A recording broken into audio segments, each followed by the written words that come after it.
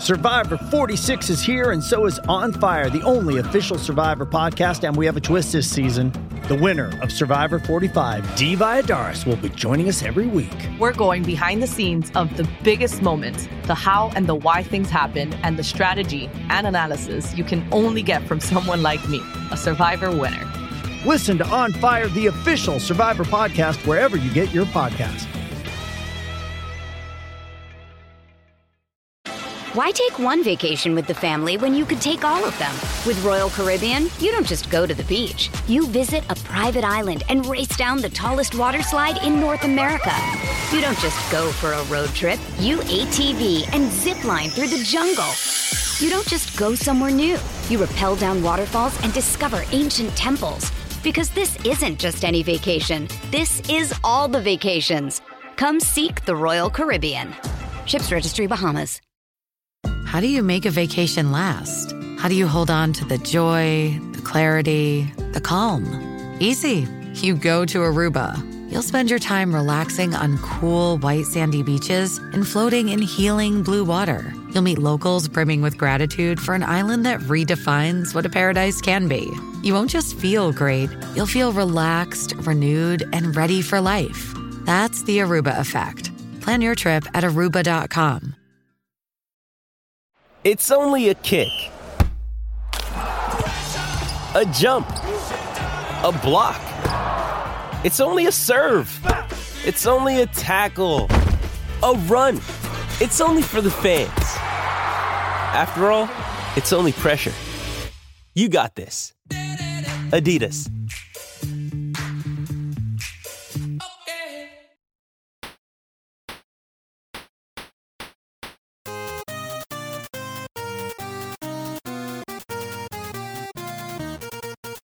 Hey everyone, welcome to the OFT podcast. I'm your host, Joshua Bowles, site manager, emperor, supreme warlord, and defender of the faith over at OneFootDown.com on the SB Nation Network. And joining me once again is the Commissioner, Jude Seymour, and the Chief Inspector, Brendan McAlinden. Fellas, we can't have any sporting event other than fencing where it's like a damn heart attack. Notre Dame winning in overtime tonight against North Dakota in the NCAA hockey tournament, trying to hose us with 4 different clocks, 2 lights, and a whole bunch of nonsense. 12 fucking minute review. This is incredible. This is what being a Notre Dame fan's all about, I suppose. I'm excited. I really, really wish I could go. Albany is not that far from me. I really wish I could go. But Thursday night games during the work week. It's a tough one, but glad to see the boys prevail and move on to Saturday.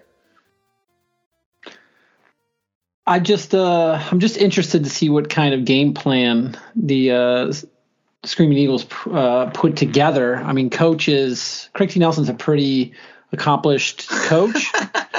So, I mean, he has a national title. I mean, he just goes by coach. Yeah, he's got a national title, so I'm very intrigued to see what he can get his boys to do up there. What sort of game plan they put together. They had to fight back a Harvard comeback earlier in the day. Oh, that was nuts. That was absolutely. I couldn't. Over 12 minutes of review, and I mean, I guess as a lifelong Notre Dame football fan, you're just. Number one, you knew that they were going to hose you on that. But number two, you kind of had a sinking feeling in your gut that you were going to get fucked in overtime too, right? Like that just feels like the next step. And Graham Slaggert put that to bed real quick. So. It cannot be worse than the CCHA championship in which a winner was declared, a trophy was given out, the referees went home, and then they decided, oops. I mean, that's ESPN was telling me how professional that was for how they handled that, though. Okay. Maybe they could have professionally handled it about an hour faster. I mean, I think now is the time to really grab the sport by the balls and help it grow. I think it's a great time, to bring the sport to make it bigger for fans. And you do shit like that, it's just like that's just so. It's so incredible. All right. Well, on to Saturday. Notre Dame's men's basketball screwed themselves, really. But, it's a heavy dose of these. This might be the worst officiated NCAA basketball tournament I've ever seen in my life. It's not great. And everywhere, for every game against – and even in that Texas Tech game, it wasn't like Texas Tech was getting all the good calls. It was shitty all the way around. It's just so bad. It's like – it's pretty noticeable, yeah.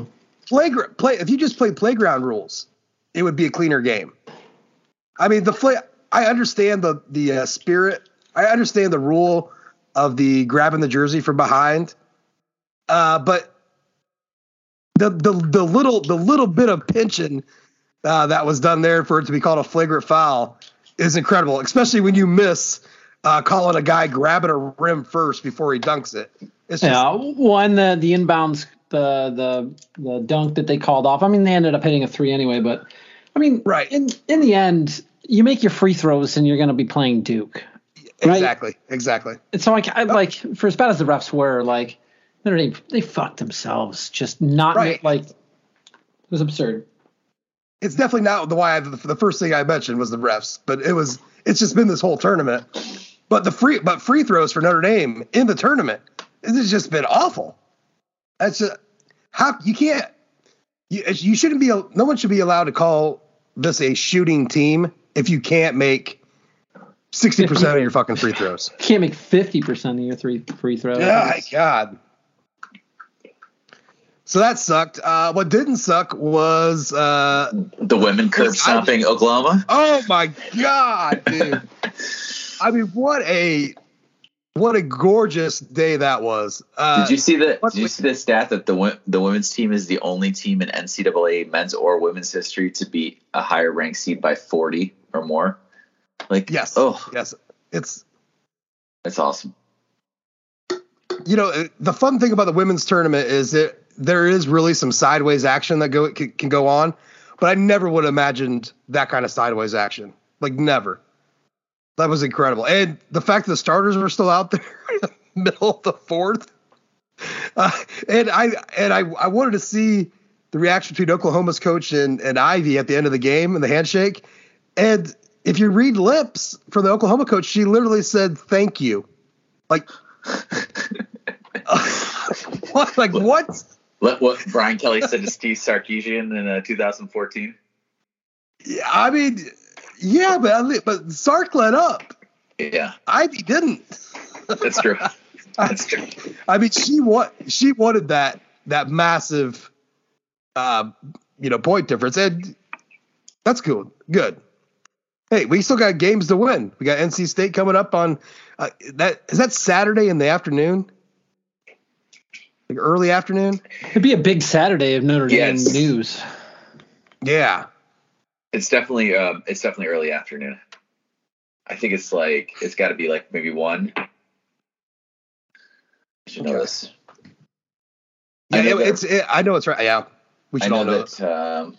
I was talking to a guy because we have our club has our alumni club has a book club, and we're meeting at 3 to talk. And he said, I think the women's game will be over by then. So my recollection was when looking it up was like 1:00. So.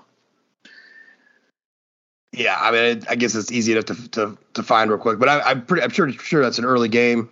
And then the hockey, I'm not sure if that's hockey's going to be at 6:30. 6:30. Okay, man, yeah, that's a day. Yeah, that is a day. Definitely gonna get some stuff going. Well, my plans for Saturday, busy. Good stuff. Ooh, 11:30 on the women's basketball game. Yeah. See, there it is. I thought it was like a kind of a really, that's real early. Yeah. I don't even think the men ever play that early, do they? No. I think the men maybe a nooner, but 11:30. Oof. I mean, as we record this podcast right now, we got NCAA men's tournament games going on. Late. It seems kind of ridiculous. Real shame about Michigan, 16. By the way. Real shame about Michigan. Yeah, real torn up about that. Real torn up. Yeah. Just, it's like that. I don't know how we'll go on. Jerry Seinfeld gif of like him leaning back, and it's a shame. It's a real shame. It's GIF, Jude. On the birthday of the man who created it, it is GIF. Okay. I'm not gonna die on this particular hill. Sure, go for it. You do you. I saw. Did you know that, Brendan? I knew that. It stands for Graphics Interchange Format, GIF. No, I'm talking about the guy that created it. Today's his birthday, or it's either the birthday or the first time a GIF ever came across a computer screen or some shit like that. It's an important day for the GIF. Is all I'm saying. One for the GIFer. Hey, you know what? That's get the bumper sticker. I think that'll work. And then just one more bit of Notre Dame athletics news. Notre Dame fencing. Got the NCAA tournament going on right now in South Bend. Not sure if Mike Elston and his family are attending this year, but they are number one after day one. So we'll see how that ends up going. Usually pretty well for the Irish there. It's a strong fencing team. So you got to keep Grace Hall lit up, because ND baseball got number one and then went out and got swept by Louisville, which was the first ACC series that Link Jarrett has lost. So they've pretty long streak there, but pretty awful series for Notre Dame against Louisville down in Louisville. Drive Time Radio was probably fire that afternoon. Oh yeah. That's like beating the Notre Dame football team. They'll take that to the bank. Like Jude, what's Tiddlywinks? It's like if Louisville would beat Notre Dame at Tiddlywinks, fucking Louisville Drive Time Radio would be going ecstatic. I knew that we could do it against the Irish. We're better than them at Tiddlywinks. We're the best damn Tiddlywinks team you ever saw. Overrated. Shit. No one can pick up Jax as well as we can. Shit. Hey, I was gonna tell you guys, Brendan, that escape room shit is no joke. Yeah, how'd it go? Did you get out, or No. Did you try and break things? Was it like the Always Sunny escape room episode? Which is so funny because I kept looking for a window, couldn't find one. So we went to Fort Wayne Escape Room, who is not a sponsor of the podcast, but I will say them anyways because they were good people. So I had my wife and myself, and my daughter and two of her friends. Now my daughter and her friends are like. They're like escape room veterans. That might have been the third or fourth time they've been in one together. This is the first time my wife and I have ever done one. Period. But no, we were at the last. We probably had maybe 2 to 5 minutes max to go to get out. It was just the 3 clipboards of a long series. It was a space one, and so it was like this long checklist of things you had to do once you found the 3 clipboards. And we got halfway down the first clipboard and we blew up. The problem was that one of the puzzles inside the room wasn't working correctly. Oh, oops! And it was producing you a set of numbers to use, and we did it like twice, and it's like, what the fuck, it should be this. And next thing you know, I hear in my ear, yeah, that might be broke. It was the guy one of the guys that works there came in. It was like, I heard somebody else earlier today say that shouldn't be that 5. He's like, yeah, it's this number. And then he tells us and leaves. So I really don't know how much time that knocked off or that we spent on it because it was broke. But it felt like enough where they should have extended our time remaining. You know what I mean? Hands off the chess piece, though, man. They can't. So anyways, but that was a fun time. Definitely something that we're gonna do again. Brendan I was gonna live tweet it, but did they take your phones? Yeah. That's pretty because I should have known. But yeah, I didn't know. They're like, put it in the box. I'm like, oh shit, man, I was gonna live tweet this, which means I would have probably been like zero help. But yeah, it was a lot of hustle bustle, a lot of fun. I recommend it to anybody that hasn't done one yet.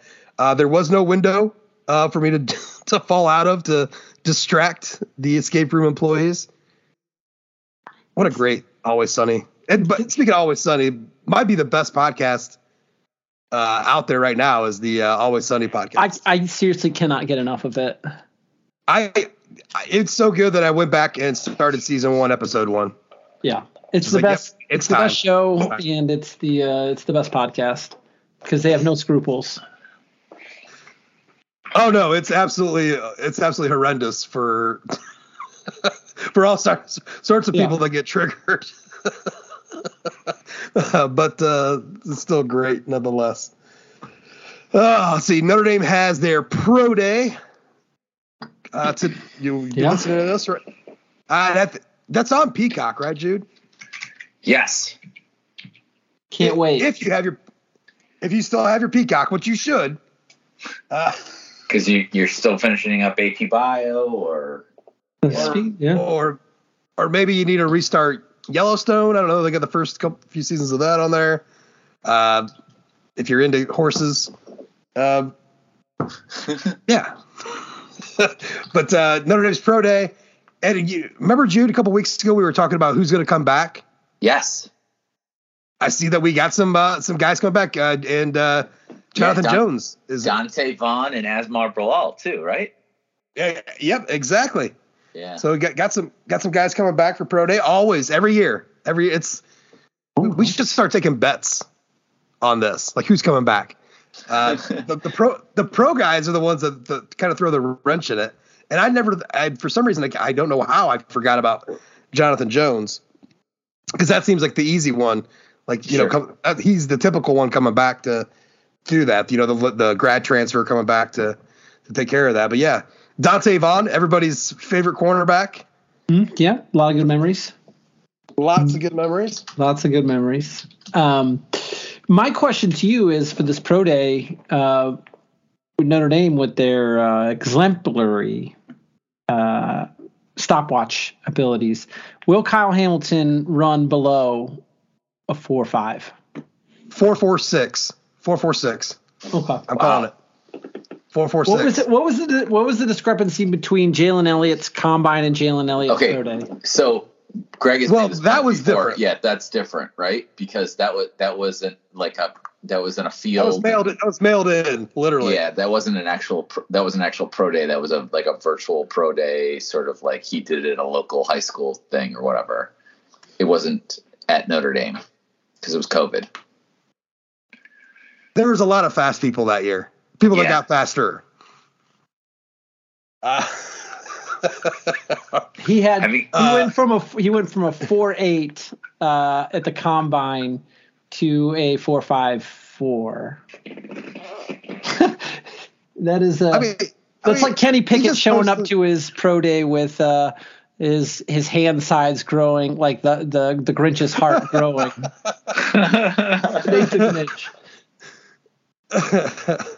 This is totally non-political, but you know, the running jokes about Trump and his hands.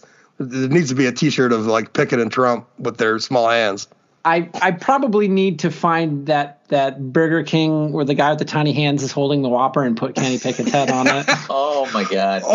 Or you could go to Always Sunny and get the uncle. With the tiny hands, yeah.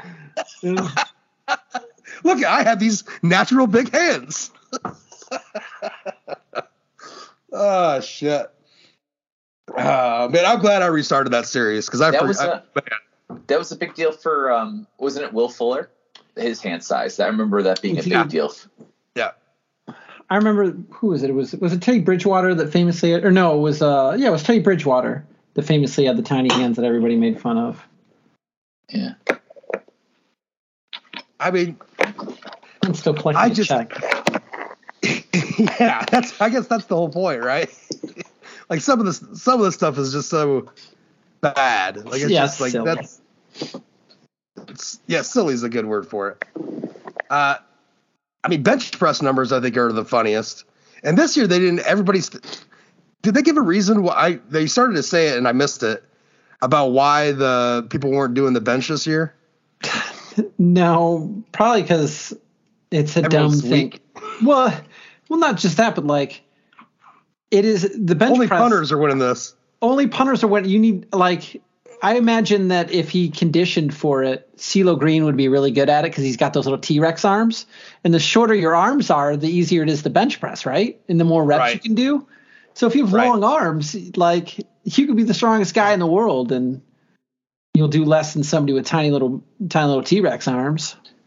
As a 6'1" person with the wingspan of about 6'6" person, I can attest, benching fucking sucks with long arms. It has always been a pain in the ass, and I hate it. I'd rather make him do rocks and run with them. They should make him do pull-ups. They should make him do pull-ups, because what would be more fun than trying to see like a 320-pound man try and do a singular pull-up? Well, I'm almost 270, and let me tell you, I just did one the other day, and that might have been comical for people to watch. I'm trying to get the boys to rock him out. And I got one of those bars, put them between the doors, and I'm like, here, let me show you. And I'm like, oh, Jesus Christ, why am I doing this? And it did not go over well for me. It's the second one that's always funny, because the first one, you use your momentum unless you do it from like a dead lift. But the second one is always the pull up that makes me laugh. No, I hang there and lift legs and lift my legs up and then do that or try to bust out that first, which is maybe I should do it the other way just to get my confidence going. Anyways, there's honestly not a whole lot that we're privy to with the Notre Dame football team, because it has been pretty well run, state-run media. Just nothing coming out. Nothing. No 3-minute clips, 30-second quick shots, Oliver Stone style. You could go, if you follow the players on mostly on Instagram, I think you can get some extra little videos here and there. Like Audric Estime had a nice little one of him, but there's not a whole lot to go off of. JD Bertrand played last year with a bum wrist. That was something, right? Yeah. But I mean, how much does a bum wrist affect you trying to cover something? Do we need to get into this? No. Like, well, my wrist is banging. That's why Cincinnati's tight end just keeps flying that fucking way. I would love to see what the hell's going on linebacker wise. We talked about this a couple weeks ago where, Bertrand's your leading tackler and he almost feels like the odd man out. Yeah. Going into the season with Luafau and the other guys that we have. So we'll see how that all works. I did want to say what was interesting, though, seeing a photo of Zeke Correll and Josh Lugg. Zeke Correll at center, Josh Lugg at right guard, and Blake Fisher at right tackle. And why that's significant is I wouldn't – Zeke Correll wouldn't be in the picture for any guard action this year. So he's covering for Patterson, who's injured at center. But seeing Lugg at right guard and Fisher at right tackle, maybe that's, so we're going to have all on the left tackle and then either Kristofic or Spindler at left tackle. And then, when Patterson comes back, he would be the center is kind of what I'm imagining. It's on my vision board. You know what I mean? That would be a tall as shit line, by the way. Right? Is anybody under 6'5"? No. That's why Correll looks so out of place. Yeah, he's 6'3". Yeah.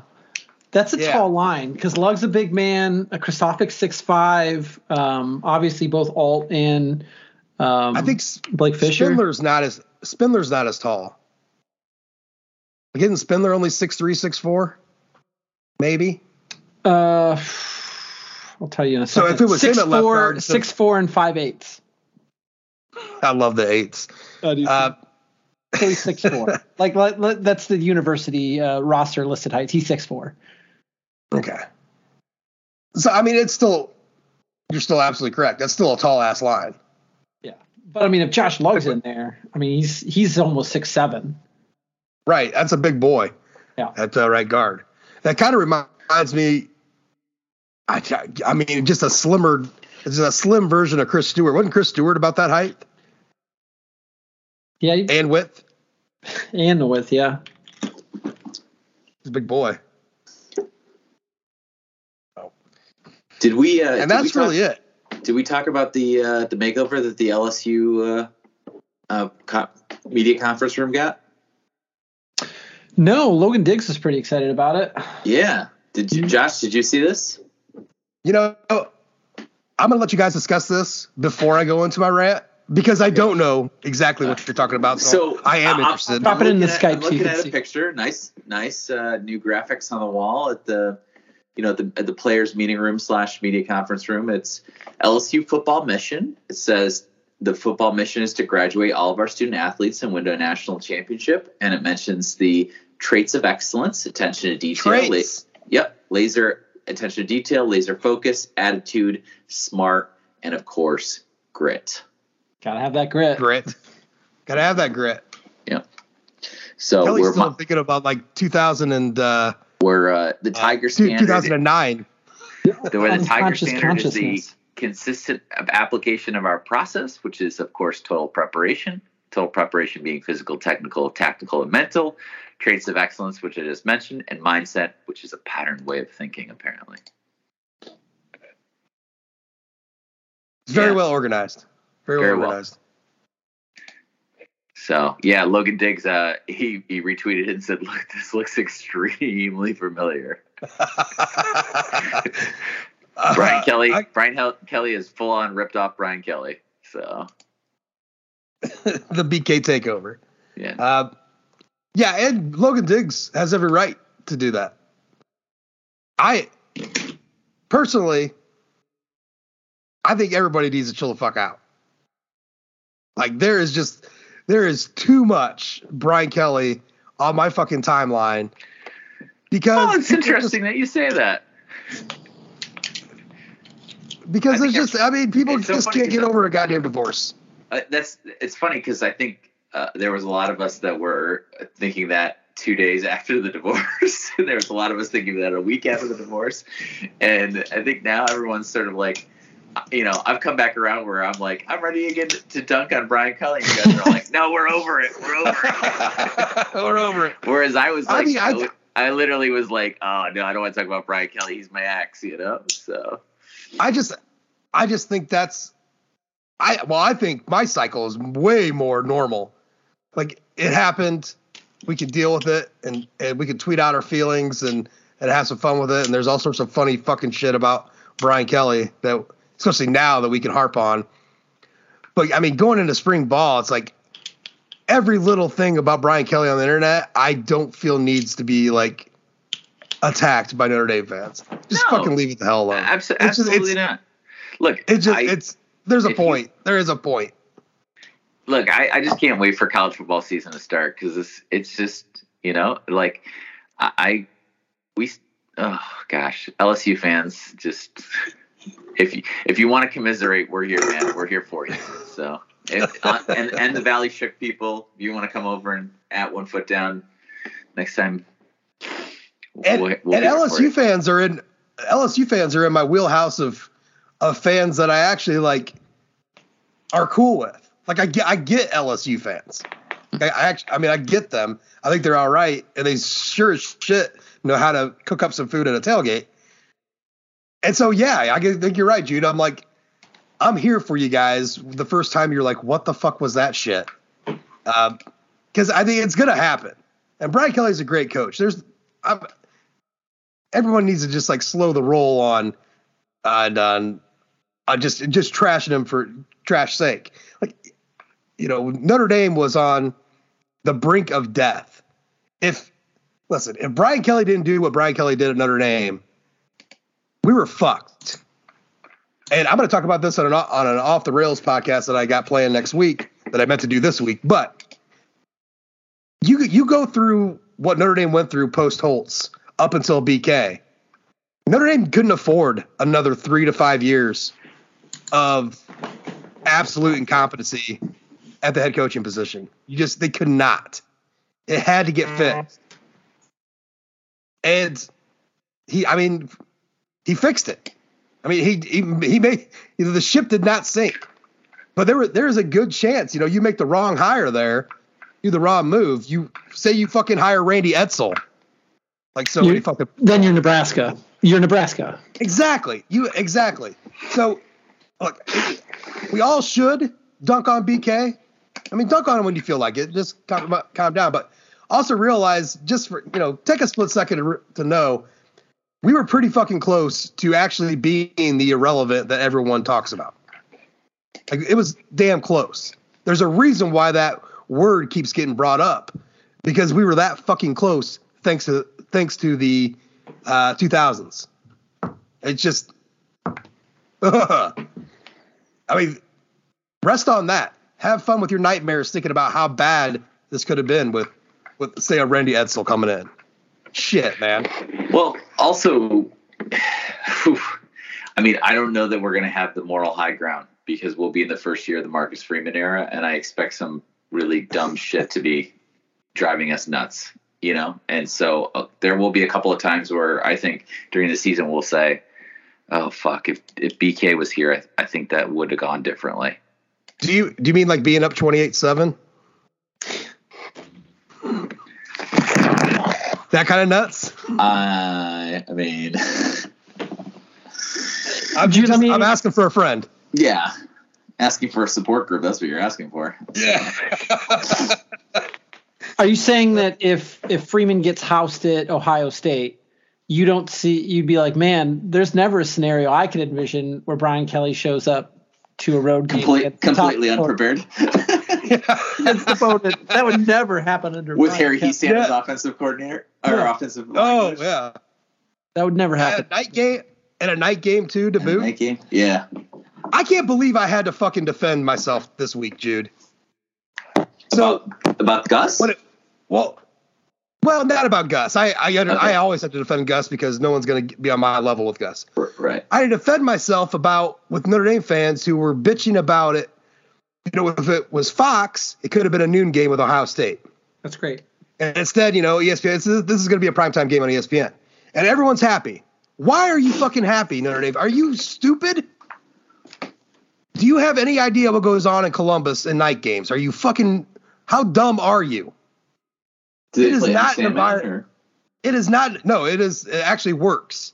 Not, I mean, or if you're Virginia Tech and beating Ohio State at night in Columbus. At least that was a day game. That was a day game, wasn't it? I think that was a day game. I thought it was a night game. At any rate, if you're going to Columbus as a fan to watch this game, let me tell you something. You don't want to go at a night game. It is not a friendly environment for you to be in. Think of games at Miami, and that's basically what you get. Think of games at Michigan State at night, and take that times 2. Games at Penn State at night times 2. I've been down there for these games. I've been going down there my whole life. There is a bush outside of Schottenstein that every person from Hicksville goes and pisses at. If you go down there by yourself, you just go there and piss, wait 10 minutes, somebody from Hicksville will be there. You guys give off a scent or something? I noticed it in the early 90s, and it just without a doubt, this is what happens. So they're 20-5 in night games, by the way, at home. Very respectable. That seems good. That seems good. 5 losses were probably Texas one year, Texas, Virginia Tech. I can't list them off. But what I'm saying is, it's not a great slot. You may be pumped about prime time. This is not a good thing. The year they lost to Purdue, like 48-20. I think. But that was in West. That was after. Yeah. Oh, my bad. The last time I think they lost a night game at home was Michigan State in the rain. Right? Was that a home game? Was that a night game though? Yeah, it was raining and it was dark. Well, I mean, it's the Midwest. The skies were foreboding. Oh, was that 2015? Yeah, it was 2015. I don't know if it was a night game or not, but it was dark. Yeah. All I'm saying is, be careful what you wish for, because this isn't the good thing that you think it is. The best scenario for Notre Dame, for fans and for our chances to win in Columbus, would have been a noon game. That gives you the best opportunity to win, not 7:30 or 8 o'clock kickoff. It's not a good thing. Not saying that's it's not gonna make or break the game, but it may make or break some of your guys' experiences that plan on going to the shoe. Good luck with that. Yeah, just I had to throw away a blue. I was down there for Ohio State Michigan game. God, I can't remember what year it was, and I went down to Columbus and didn't have a fucking coat, so I stopped at an Old Navy and bought me a blue Navy pea coat. That lasted all of about 1 hour before I was getting just blasted by motherfuckers off porches for wearing the color blue, and I just threw it in the trash. I owned it for 1 hour and threw it in the trash. And I have pretty thick skin and I can handle myself pretty well. And I was like, this ain't worth it. I have a sweater on, I'll be fine. So, just saying, have fun with that. But I had to defend that. Like, people were like, what's so bad about a night game in Columbus? Do I really have to explain that to you? I honestly don't think Notre Dame in a big game on the road at night anyways, let alone to a team who's going to be a top 5 team with a Heisman quarter. Do I have to explain this to you? It blew my mind. I understand everyone's hatred for Gus Johnson, but Jesus Christ, get over it. Not the name it matters. This is what's going to happen. So, I will say that if you're down in Columbus, it's going to be a Labor Day game, so it should be pretty warm. But if it wasn't warm, there's a gorgeous home field hoodie that you could purchase, and maybe you just want to go incognito down to a game. Jude, I see that you today received some very pretty home field gear. Brendan's just waiting to pounce, but yes, I went and did the mystery box because I'm very much like Peter Griffin when they're like, you can have a boat or whatever's in this box. And he's like, what's in the box? Lois, this could be anything, including a boat. Everybody else is riding their boat around their front yard. You know, it's so funny because there's I think at this point there was so many home field T-shirts and hoodies that I wanted that I was like frozen by the number of choices, and then I was just like, let home field decide. And you know, to be honest with you, I feel pretty good about what I got. You should. Look, I'm currently rocking the Dayton Flyers large that they sent me, the hoodie. It's as comfortable as my other hoodies. I went one size down just to see what this was like. It's a little bit more of a snug fit for me, but it's working perfectly. My wife loves the Auburn one. She grabbed that one.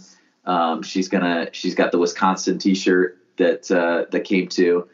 Are you sending the Iowa State shirt to Pete?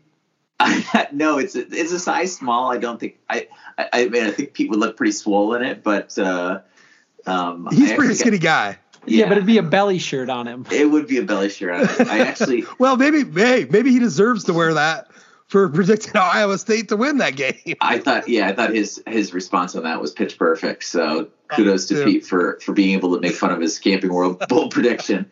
No, actually, the three, the Iowa State, the Texas A&M, and the I think it's Missouri Tigers shirts are actually size small. So my kids have not been the beneficiaries of these. So they'll be a little bit big on the kids, but you know, it's they'll just grow into them. A fun way to get into home field. And then the Miami Hurricanes shirt. I found an appropriate person to give that to. So is it Taco? Are you sending that to Poot? I'm giving it to Taco. Poot? No, it's a long story. But basically, give it to the cat. This kid jumped to my mentions, and he was like, "I'm a broke college kid, and I need a gift for my Hurricanes loving brother." And it's just like, "All right, buddy, we'll take care of you." So, Jude, you took the sob story. I did take the sob story. So, well, that's it. I mean, how can you not? You feel so good when you get a package from Home Field because the shit's so dope. Well, yeah, and his brother's gonna be pretty fucking psyched. I mean, it's a cool shirt. If I was into the fucking Hurricanes, I hope his brother's not Dante Moore. Is it?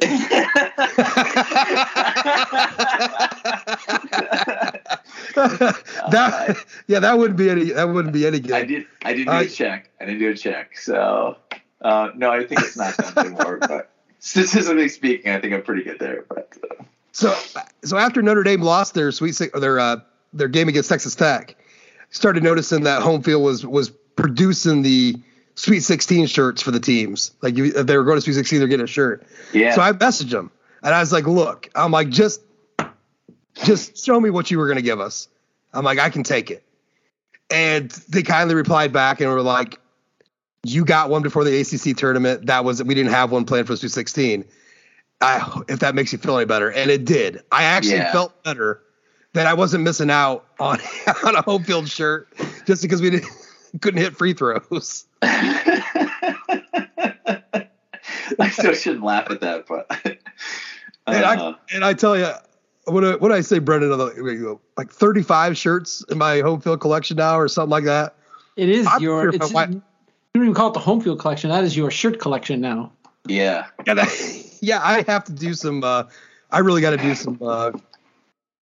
St. Vincent de Paul in Fort Wayne. I got to take some stuff there because I got to clean out some drawers. But my wife just whooped me. But she keeps stealing them. So I was shocked at how quickly they were able to license St. Peter's stuff. I mean, it's not like I guess it's not. St. Pete's was probably chopping at the bit for that too. Yeah, and it's funny because I thought 3 of the 4 designs were very generic and not very Home Field-esque, and then one of them was kind of like something I would kind of expect from Home Field caliber. So I think you can definitely tell that they were, sort of a surprise last-minute thing, but at the same time, like, they're the only one I saw really, pumping out the St. Pete stuff. So, good for them. Good for them. Yeah, they said they got that license in record time, and I believe it. Like, it's peacock gear. That Auburn hoodie with the peacock on it did really well. So like, what can you do? How many peacocks did he put on shirts? Apparently they got it. They got St. Pete's. Right. I mean, I think Home Field should do a peacock hat or shirt for Notre Dame fans, right? Peacock section. Doesn't that make sense? Like maybe they could do it like the green USC shirt where it's got the score. I mean, the Toledo game was a great game, right, guys? Close win. You can put the date and the score on there with a peacock. Give Jonathan Jones a NIL deal. So listen, everyone, get on over to Home Field Apparel, homefieldapparel.com. Right now, you can still save 10% off of anything in their collections if you use the code MANIA. And if you have never purchased from Home Field before, you can use the code ONEFOOT to save 15% off your first order. We can't say enough good things about what they're doing over there. It's fantastic. And like Jude's kind of doing with Dante Moore's brother, they make perfect gifts for people that aren't Notre Dame fans. So yeah, that's the thing is that when I saw the Miami one, I thought this shouldn't be too hard to give away. So to me, it was worth it to have the hit rate that I got. I mean, obviously Brendan disagrees on the Iowa State, but a 9-year-old wearing an Iowa State shirt, no one's going to beat him. No one's going to beat that kid up. So, listen, my best friend through high school, looking at you, Stevie, was one of the biggest Miami fan that I've ever known. He has a huge Sebastian tattoo on his leg. Ooh. But now he cheers for Notre Dame. I see him at Notre Dame games. Like I'll go down to the stands and see him and his wife a couple times. No, and then he's got this big fucking Sebastian on his leg. It's like it should be burning when he walks through that stadium. But yeah, if I ever got a Miami shirt, I'd be first one. He had the most rockinest 7-1 Impala that you'd ever. It was fantastic. It was a good car to have in high school. If you kids don't know, a 7-1 Impala is a very long, large car. You can fit 6 up front, 8 in the back. So who needs SUVs? Moving on. Why take one vacation with the family when you could take all of them? With Royal Caribbean, you don't just go to the beach. You visit a private island and race down the tallest water slide in North America. You don't just go for a road trip. You ATV and zip line through the jungle. You don't just go somewhere new. You rappel down waterfalls and discover ancient temples. Because this isn't just any vacation. This is all the vacations. Come seek the Royal Caribbean. Ships Registry, Bahamas.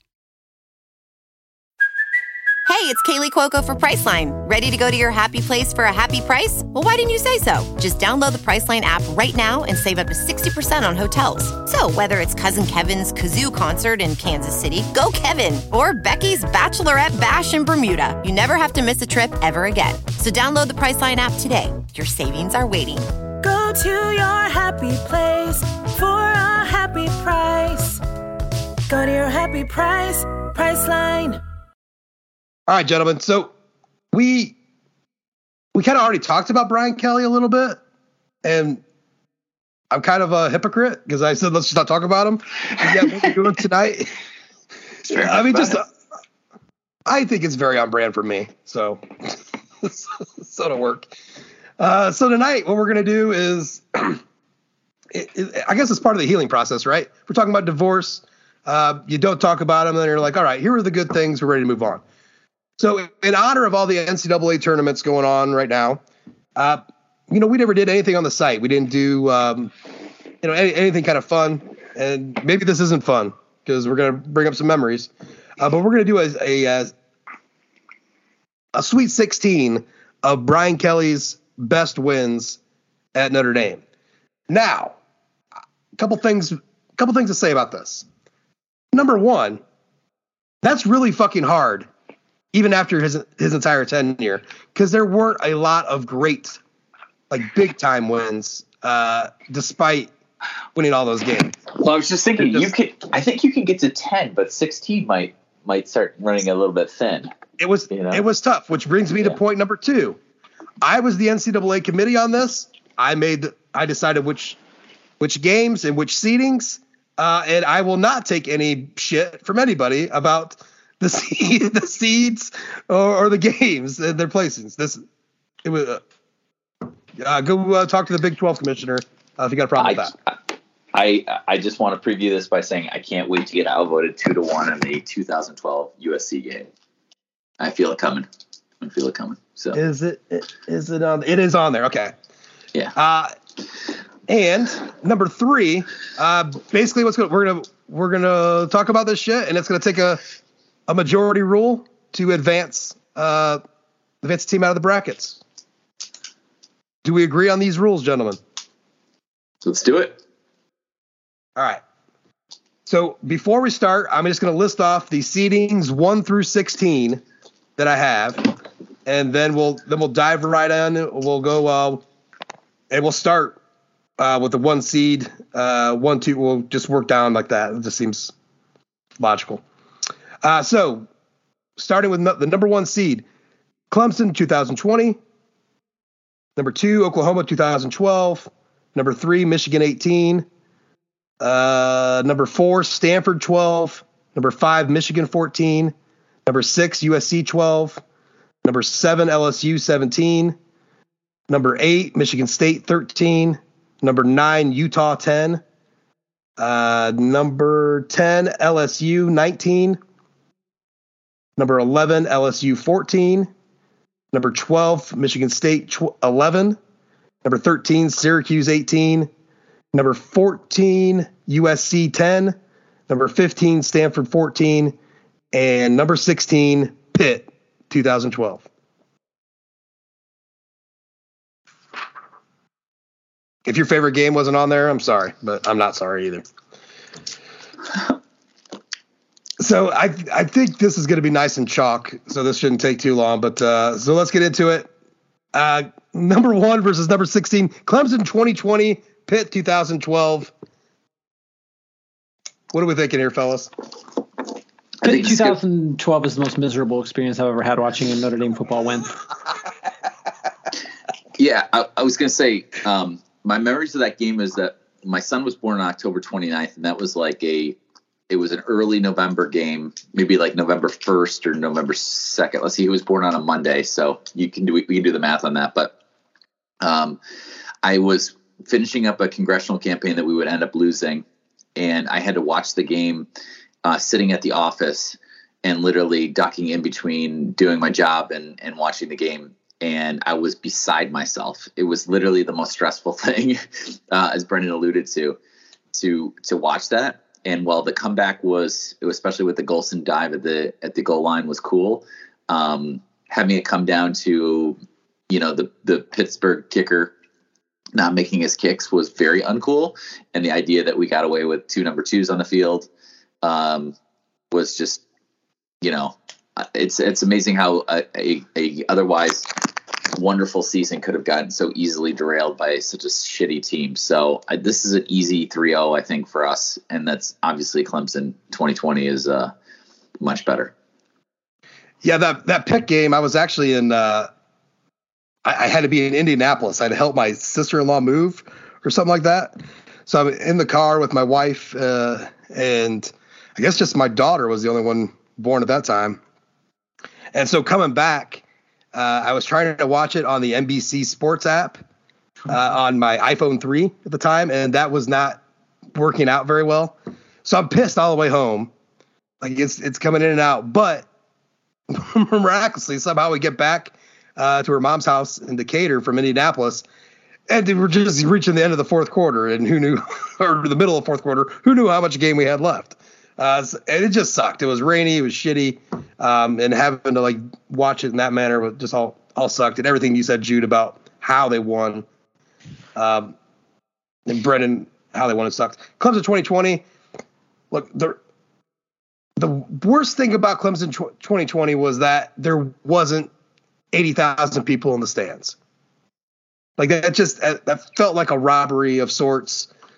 Say what you will about if that was the case, you'd have Trevor Lawrence on the field, okay, but it was a great win. It was just, we've talked about on this podcast, and now it's starting to get picked up on by other people, that Notre Dame Clemson moving towards kind of a bit of a little bit of a rivalry. I think as time goes on, maybe that beefs up. So, getting that win and just everything that, especially for this podcast, when all we talked about was how for 6 months, how anybody else, the only thing, what does this mean for a Clemson game? What does this mean for the Clemson game? Every fucking thing. You see, a player get a drink of water. Does that drink of water help him beat Clemson? I don't know. So that game was off the charts. I mean, Kyren Williams, Avery Davis, big time plays in that game. That's an easy dub for the number 1 seed overall. And it was also the best podcast we ever did. Yeah, it was. That was the best podcast we ever did. Great. The most fun. I have talked to a couple of undergrad students, and they think that game was amazing because it's a moment that they shared that nobody else got to experience. So they have a bond over that. But I 100% agree with you that game without fans is just kind of just with the with the admitted students and the faculty and stuff like that. It's just it takes away a little bit of the shine. It's probably not going to affect it winning this whole tournament. Spoiler alert, but we will see, I guess. It does take away from like rewatching. I have a hard time rewatching games from 2020, a year that Notre Dame went to the playoff, because of the lack of fans in the crowd, the crowd noises. There's things that have been natural to us our entire life were very unnatural during that season, and that's kind of a hard thing to watch. Maybe for some people it doesn't matter. To me, it affects my mood and how I watch that. I went to enough MAC games to understand that crowd size doesn't matter for my enjoyment. I can't remember the last time. I need to look that up. Last time Reinerson sold out. Never, probably. Never would be good. The best answer. I'm gonna have to dive into that and figure out what the record attendance was. Moving on to the number 2 seed, Oklahoma, 2012 gets its 15 seed, Stanford 14. What do you guys think? Stanford 14 is actually an incredibly terrible game. Everything but the last play. Yeah, I think people overlook it. To me, this is the UCLA 2006 game. People think, oh, this would be a fun game to rewatch. No, it is an absolute slog. I think the success rate for Notre Dame on that game was like 29% or something. It's awful. And obviously the last play is very, very cool. But to me, there's no contest. I mean, Oklahoma 2012 was a battle of titans for about 3 quarters, and then Notre Dame just started eating their lunch in Norman, which is so in cool. Norman, yeah, with a stripe out. Yeah, stripe out's important. When I was doing the seedings, I was actually going to do a play-in game for Stanford 14 and Miami's in the Sun Bowl. I was going to have them play in for 15. But went with this, obviously. Yeah, Jude's absolutely right. It's a fucking terrible game to watch.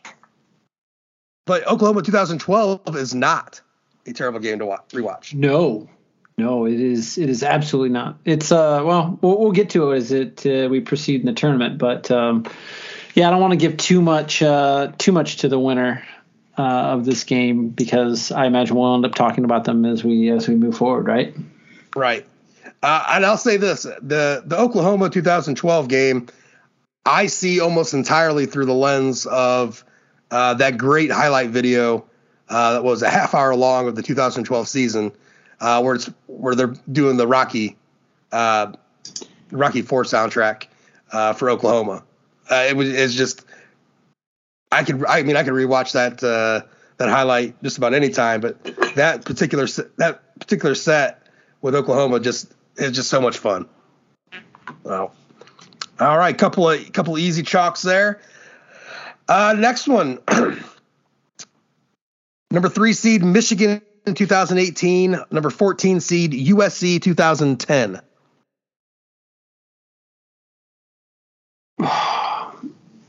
Cheese-a-loo.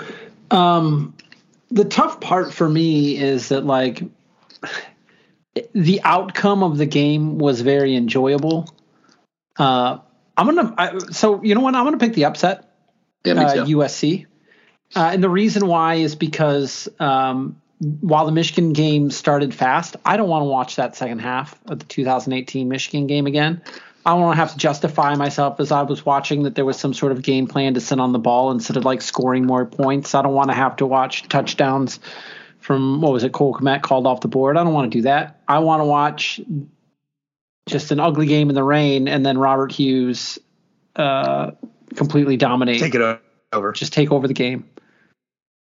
I think that the 2010 USC game is a really important moment in sort of defining the USC Notre Dame rivalry, and also sort of Brian Kelly's arrival on the scene. Right, it's the game that we needed so badly to win for so many years and didn't win, and to have that sort of monkey off the back where they won.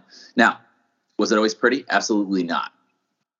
Could it have gone a different way? Sure, but I think that, what that 2010 season was, and having Tommy Rees come and win 4 games, against highly thought of teams on the road, or a couple of them were on the road at the end of that season. It kind of really turned what was starting to look like a miserable first season into sort of a not great but acceptable 8-5 season. So that was a big part of that, and I'll be forever grateful for that game for sort of ending the USC end of season nightmare in Los Angeles. Now, did we lose after that? Absolutely, but it's been more good than bad since then. Yeah, I would probably lean towards the Michigan game, and that was where my vote was going to be headed, mainly because it was one of those games where, much like the Ohio State game we're going to have, it was a full off season of pure focus on the first game of the season. And, regardless of the score, Notre Dame went out there and just beat the shit out of them physically, which was something, we weren't sure about, kind of the way they did it. And then later on, finding out, why Brandon Wimbush was the quarterback and not Ian Book. Big focus on that game was very Demetrius Jones, Georgia Tech 2007, like in decisioning, if you break it down to its basic parts. But there's no question. The USC 2010 game is a special game for me for ending the fucking nonsense of all those years of losing to them. And you just felt great that night. 2010 was not a great season. And there was a lot of downs, a couple ups, but going out to LA and getting that series turned around was absolutely a highlight, and just something I'll never forget. Robert Hughes, absolute beast. So all right, so we will put down USC 10. That is a nice little upset there. And so full disclosure, I did fuck up. But we'll let the fuck up stand. Number one. All right, I had a little bit of a fuck up. At the beginning of the podcast, I said the number 10 seed was LSU 19. It's actually Iowa State 2019. I don't know why I thought I had a lowercase L there, or why I thought it was a lowercase L. But also, I didn't have USC 2017 on here. And so I am going, due to COVID regulations, Michigan State 2011 is going to be replaced as the 12 seed by USC 2017. Thank you. Wow, that's a great 12 seed. Okay. Yeah. So and it's a pretty stellar matchup. Well, the 12 seeds always make a run in the tourney. Cinderella. Yeah. Yep. Well, hey, this could be a doozy. So look, we follow COVID protocols here. Michigan State 2011 was dirty, just completely dirty. So moving on to the next game. I can't believe we had muted for that long. USC number 4 seed Stanford 2012 year, and number 13 seed Syracuse from 2018. I'm sorry, what was the first one? Stanford 2012 is the 4 seed. Ooh. And Syracuse 18. As much pleasure as the 2018 Syracuse game brought me, because I won a lot of money off of Syracuse basketball fans that suddenly became Syracuse football fans for about 2 months. How could you beat 2012 Stanford in the rain? The drama with Everett getting knocked out and Tommy coming in and throwing literally the world's worst touchdown pass to TJ Jones, who managed to scoop it out of the ground and make that into a touchdown. And then obviously the goal line stand with the phantom whistle and the review and the picture of Matt Shore took of Manti Te'o screaming in the rain, and just the Notre Dame band playing rumor has it like 7,000 times. Yeah, I love the 2012 I love the 2012 Stanford game, and there's really nothing about the 2018 Syracuse game that and especially with the pins and the Yankee uniforms, awful uniform, that I would really support. So I'm going to go 2012 Stanford. They did run that fullback trap in the 2018 Syracuse game. It was about the prettiest 2-back set run play you'll ever see. It was gorgeous. We were also was that the one where Ian Book threw the interception while falling down at the 1-yard line? That was always fun. Yeah, that was the same game. Yeah. We were also graced with Cowardly Dino.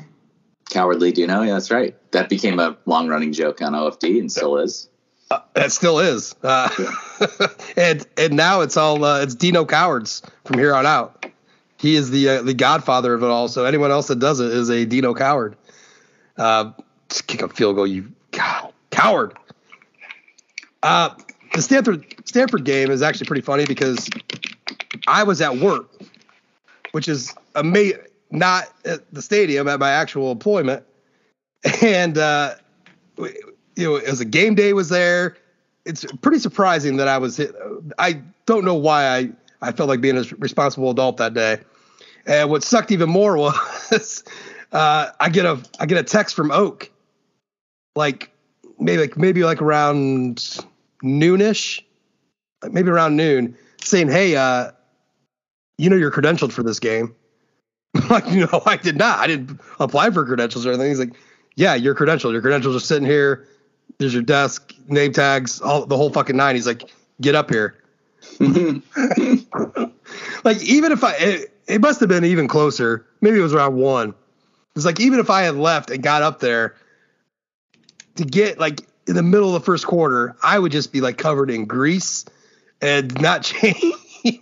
And I should have just did it anyways. I mean, if I would have got there at halftime, I still would have saw the greatness that was the second half. So I will forever be kicking myself in the ass for not just fucking hightailing it up to South Bend for that game. But at any rate, fantastic ending.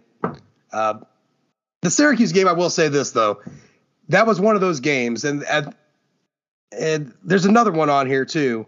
Well, the Oklahoma game was like that in a sense where everybody was picking Notre Dame to lose by 17 against Oklahoma. And it was just kind of like a given. Against Syracuse in 18, just everybody was picking Syracuse to win that game. And yeah, I never had an uneasy feeling about that game.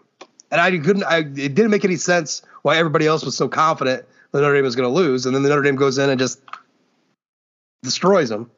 So that's just always it just kind of ups the value of a game for me. Exceeding others' expectations, even if it had nothing to do with my own. But I say Stanford 2012 wins this pretty easily. All right, moving on to the next game, fellas. Number 5 seed Michigan 2014, and the number 12 seed USC 2017. Wow. Jeez. This is really easy for me, but I don't know how you guys feel. This is easy for me too. Brendan might have a different feeling, but for me, it's 2017 USC. I mean, first of all, the idea of USC coming in highly ranked, and also the fact that USC had a good team that year. It didn't show up in South Bend that night. A beautiful 70-degree night in South Bend in mid-October. But I hate the 2014 Michigan game. I think that people love it because it's Michigan and I get that or whatever. And the BVG turned down for what, meme was that. And, you remember the 6, and I'm a big remember the 6 guy too, but it's just, it's a win in which you win an 8-5 season and you beat a 5-7 team. It's really just not that significant. I understand it's a rival, but 2017 USC is also a rival, and that was just a bloodletting against a really good team. And I was there for it. I mean, I wasn't physically present. I was emotionally present for it. Oh, so I was. For me, it's the 12 seed USC here. I gotta agree with you. I mean, I don't have a picture of the final score of the 2017 USC game on my wall or anything, like the 14. But I mean, yard points. It was more to do with the ineptitude of Michigan. USC is an actual rival. Michigan's not. Also, that's for another episode. Also, I think the bigger point is Notre Dame doesn't do that to USC ever, right? We talked about this a lot during the season. We talked a lot about it last season. Notre Dame doesn't really blow out bad USC teams, right? Much less good USC teams. Good USC teams, yeah. So they don't blow out. They don't blow out bad USC teams in LA. Yeah, well, they just blowing out USC is just not something that I'm accustomed to. And that first half was just it was carnal in nature, right? It was like, it was borderline erotic the way that like Brett Bielema would be so proud of that. When Sam Darnold gets hit, the ball is just taken from him, and then just it starts rolling. That game is as enjoyable as any game. Yeah, I mean, I'm glad I was able to sneak USC in because 17, because without a doubt, look, I was there for both games. I was in the stands with my wife. It was the last time we sat together for a Notre Dame game inside the stadium. She was at the SC game this year, but I was working the box. And then in 17 at SC, I was working the box on that one. But I don't know how to describe the feeling inside the stadium for 2017 SC other than the fact that I couldn't be in the press box any more than I was. I had to get the fuck out and get to the crowd and enjoy some of that together. And look, we have already been on a path of flipping that series around. But again, Sam Darnold, there was nothing but trash talking about Sam Darnold before the season, and then leading up to that game. They were supposed to turn us out, and instead it was just Notre Dame just absolutely fucking put a whooping on them, and it felt good. And keep in mind too, the last time Notre Dame played SC was that 2016 beatdown in LA, which was no fun. So this, the retribution factor there, it was a great game. It is one of the, when we talk about watchability and going back and rewatching games, of all the games in this list, it ranks up there with any of them to go back and turn on and watch. It's that much fun to watch. Michigan, look, remember the 6. It is a great game to talk about. It is a great game in Notre Dame history, really. But a lot of that has to do with just kind of fan feels more than anything else. Jude said it best with like dealing with an 8-5 season. What was Michigan's record that year? You said, I believe 5-7. Yeah, it's a bad Michigan team. It got Brady Hoke fired. Yeah, it was. We got the gif of BVG, and the turn down for what, and then he goes ahead and ruins that almost immediately a few weeks later.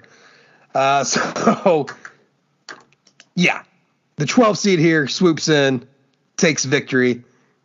USC 17. Moving on here. Number 6 seed USC 2012, number 11 seed LSU 2014, which was the Music City Bowl. The Zaire Bowl, right? Yep. Mike McGlinchey's first start in offensive line. Yep. So I think I've been going first a lot, but I don't know that I've really been influencing you, so I'll continue to keep going first. The 2014 LSU was a game that no one expected us to win. In fact, I put together a lot of spreadsheets based of media picks since that 2014 game, because that 2014 game was so lopsided. Everyone in the media had watched the Northwestern game, us fans had watched it too, but Northwestern game, the Louisville game, certainly the red letter day at USC, and thought there's just no way in hell that Notre Dame, with its quarterback chaos and its injuries and its end of season collapse, is going to do anything in this game in Nashville, Tennessee. And against LSU. And Kyle Brinza kicks all the field goals, and Malik Zaire comes in and just, continues to give us something to get excited about for 2015. And, Everett didn't play that poorly either. It was a total team effort. I do enjoy that game. 2012 USC it continues to rub me the wrong way. I know I'm in the minority about this. I honestly feel like this game would not mean anything to people if it was the second to last game in that season. I think that a lot of emphasis is put on the fact that it kept preserve the perfect season. Well, every game in 2012 preserved the perfect season. If they lose to Pittsburgh, then the 2012 USC game becomes a lot less significant. I know I'm a little bit being hypocritical because I talked about how much the 2010 USC game meant in terms of the rivalry and, getting the onus, the monkey off our backs in 2010. But for me, the 2012 game was, beating a 6-7 or 7-6 team and not a very good one. And they literally, USC did a ton of stupid shit in that game that really just helped Notre Dame seal that win. So I like the post-game locker room celebration of we're going to the ship and, let's go to Miami or see you in Miami or whatever. But I'm not a big fan of that game. So for me, you're going LSU 14. You're going LSU 14. Yep. Okay, well, I'm going to disagree with you on that. And above all else, Jude, I understand the argument about every game was important, but this wasn't just any other game of the schedule. This was against your main rival, the one that had a national championship run. You ended the season perfect on their fucking field. You were dancing with their recruit that they wanted. And man, I tell you, without a doubt, I think it was one of the great Notre Dame wins. I don't give a shit if USC was over at that point. That was the point where everything was made better from the post Holtz era to that point. It started with the cursed nonsense of Kansas State losing to make Notre Dame number one team in the country, but it all culminated in that night right there where we thought we owned the world after that game. We fucking ran the world after that game. And I'll never forget that feeling. I'll never forget just how fantastic that was. And again, on your rival's field, which is important to me to rub it in the 20 fans for SC that were left there at the end of the game. So I'm going USC 12. Brendan, you're going to have to break this tie. All right, so give me. I just want to clarify something. I'm not going to bribe you. Nope. What are we voting for here? The greatest Brian Kelly victories, right? Is that what? That's what I was voting on. So the greatest Brian Kelly victories, not watchability, not anything like that, right? No, it's the greatest Brian Kelly victory. In terms of Brian Kelly victories, then 2012 USC is better than the LSU game in terms of watchability. Why? But why is it better than that in the terms that it's of a great Brian Kelly victory? Well, because it's a game that puts you into the national. It was the end cap to a 2012 undefeated regular season, just like USC in 2018. I don't want to watch either of those two games again, though. I don't want to watch I tried watching the 2012 game again over the summer. It's hard. It's hard. It's not good. And the feed stinks because it looks like it's always foggy. And it was the same thing with the Music City Bowl too. But the Music City Bowl is just a more enjoyable game to watch. You're beating an SEC team. There's a lot more things that I like about the LSU game. But in terms of biggest wins, capping off a regular season is more important than an exhibition game. And by the way, just December 29th or whatever. Since I'm gonna go down, I might as well go down swinging. If Stanford had ended that season, you guys would still vote for that game, right? Everything else would be the same. And Jude, I'm on board with all of your reasoning. I agree with you wholeheartedly that the LSU game is the better game. But in terms of biggest victories, yes. I can't say that the 2014 Music City Bowl is bigger than the. So let me ask you a question. Is the 2012 Boston College game a bigger win for the Brian Kelly era than the 2014 LSU game? I think so. But it wasn't the last game. It wasn't the last game of the season either. Even if it's not a regular Wake Forest game, a bigger win in the Brian Kelly. It wasn't the last game of the season. I understand it wasn't the last game of the season, but if you lose it, it becomes USC becomes insignificant. Right, but that's the whole point. I also would have to say that all of those games, any of the games in the 12-0 2012 regular season, are bigger wins in the Brian Kelly era than the 2014 Music City. Okay. But It is what it is. I think that that's the better game. I mean, I certainly enjoy that game more than maybe half the games in 2012. But I guess according to the purview here, I have But to. how about this, Brendan? 2012 Pittsburgh versus 2014 LSU. 2014. Okay, so we did find one. All right, fair enough. The misery of that game is too much. It was too much. All right, next game here. Number 7 seed LSU 2017 Citrus Bowl, and number 10 seed the Iowa State Cyclones in the Camping World Bowl 2019. So we got a big bowl matchup here.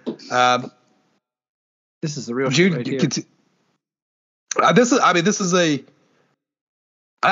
great matchup. It's a great 7-10 matchup here. So I'm gonna be 100% honest here. I do not believe I've seen the entirety of the 2017 LSU game, and I'll tell you why. I had bronchitis really bad that day, and I started off in the emergency room, and I spent so much time there that I didn't get back until Ian Book was in the game. Like, I literally missed the entire Brandon Wimbush experience of that game. So, well, that's okay.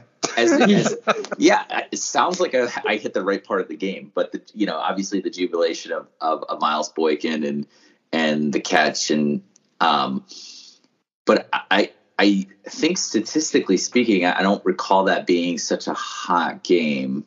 I'd have to go back and look at it. Camping World Bowl was just that was fun. It was fun to shut up all the people that were on Matt Campbell's riding Matt Campbell's dick so hard. It was fun to have Pete Sampson eat his words, which he's still making jokes about 3 years later. That Iowa State team, they should have played a lot better than they did, and Notre Dame just really just said no. It was a lot like the Syracuse 2018 game. Yeah, this is what we do. Yeah, exactly. This is what we do. You're the new guy in town, but we actually this is our jam. And I know there was disappointment that we went to the Camping World Bowl and not a New Year's Six Bowl that year, but I don't know. My recollection was having a lot of fun watching a 33-9 beatdown that was that actually could have been a lot worse. Now, Brock Purdy missed some stuff, and I remember talking to Greg after that game and saying, he said, well, if he just this throw is probably the best throw of the game, and if he could have just thrown a couple more of these or whatever. And I remember both of us kind of talking ourselves into how high we were going to be about Brock Purdy the next season, which obviously did not materialize. But I don't know. 2019 is my vote, but I think it's a little bit of a personal experience just having missed so much of the Citrus Bowl. So curious what you guys think. Go ahead, Brian. I think I'll put you as the rubber match, because I think it's another instance where I enjoy the Camping World Bowl significantly more for viewing purposes. But I think with the 2017 or the LSU game, that one is significant because it started the run of double-digit seasons, right? Yeah. Mm-hmm. And if Notre Dame doesn't win that game, it waits till 18 or whatever. But right now, Notre Dame can say that they've won double digits every single year since 2017. And that's because, Ian Book to Miles Boykin. So. Yeah. And also, a loss there also negates a lot of what you did in 17 coming off that 4-8-16 season. And it sets you up with Book too. Yeah. I'm definitely going with the Citrus Bowl win. But I do agree the Iowa State game is a much more fun game to watch. But LSU being the whole SEC thing, this was the second time Notre Dame beat LSU in a bowl game. 2 out of 3 or 4 years, or whatever it was. It was just it was one of those things. You got the great teabagging moment of Quentin Nelson. I mean, it was just, and it was the last time you got to see Quentin Nelson in a Notre Dame uniform, which is significant to me because he should go down as one of the greatest of Notre Dame football players to ever play. So there was a lot there. Miles Boykin. I mean, think about LSU. What are they known for? They get into battles about them being DBU. And here's Miles Boykin making this amazing one-handed catch, a juke, and racing to the side. And at that point, we had no idea what Miles Boykin's 40 time was, right? No, God no. Like you're looking at Miles Boykin as a more of a possession receiver. We had that whole kind of like myth built in for a couple years with Boykin, but he makes that great catch and run. And it's just it was an incredible moment and much bigger for the program. Now if Notre Dame loses to Iowa State, I think that's a big red flag. It's a bigger red flag than LSU 17. But at any rate, I got to go with LSU 2017. Never not. A bowl win over an SEC team is apparently is a big deal if you ask media members. Right, just it doesn't even matter. It could have been fucking Vanderbilt. I can definitely get behind that. So, all right. So next one, the last one of the first round here, the 8-9 seed, Michigan State, number 8 seed Michigan State 2013, and number 9 Utah 2010. For me, this is an easy one. If we're, again, in terms of watchability, that 2013 game is not watchable, but God, what a great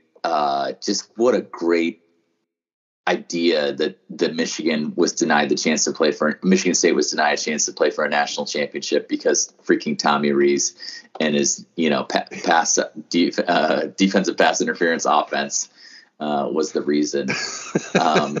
Will Fuller's first catch as a Notre Dame player was in that game. There's some weird shit that went on. I rewatched that game a couple of years ago and was like, ooh, this is really hard to rewatch. So I would definitely not recommend doing that. But I always have a real soft spot for that game. It didn't mean much in the whole scheme of 2013, but that would be my vote.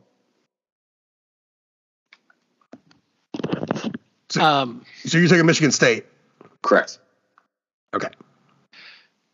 I'm going to have to go Oppo Jude again, which crushes me because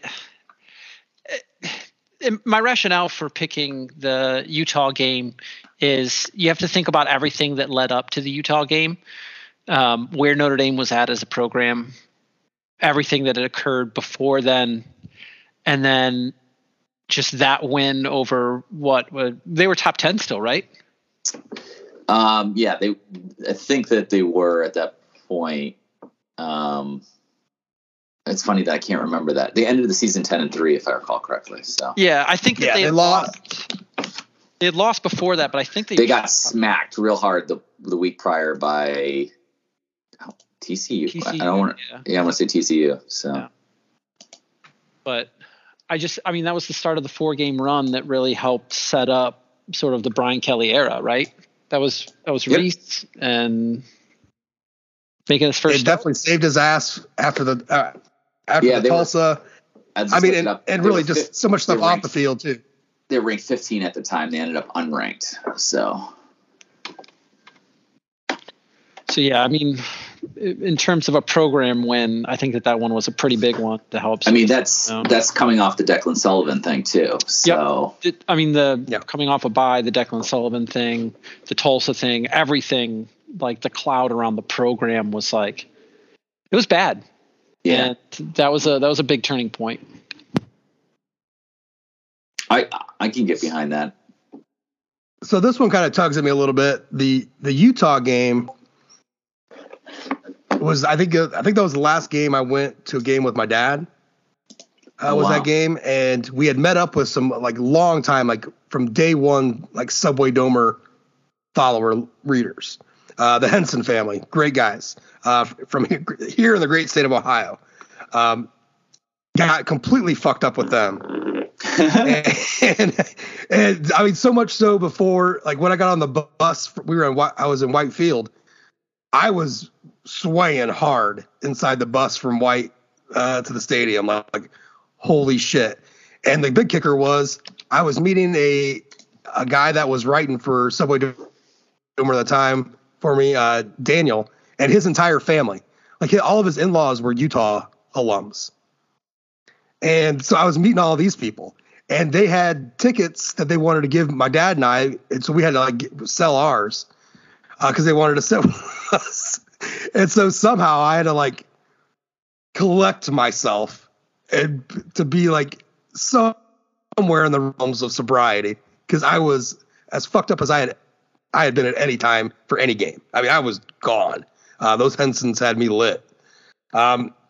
So that, you know, in the rain and everything that Brendan said, where the program was, what that meant. I mean, the students rushed the field, and I know like people like to blow the students up for rushing fields and rushing courts and shit, but put yourself back into a college kid's shoes for a fucking minute. And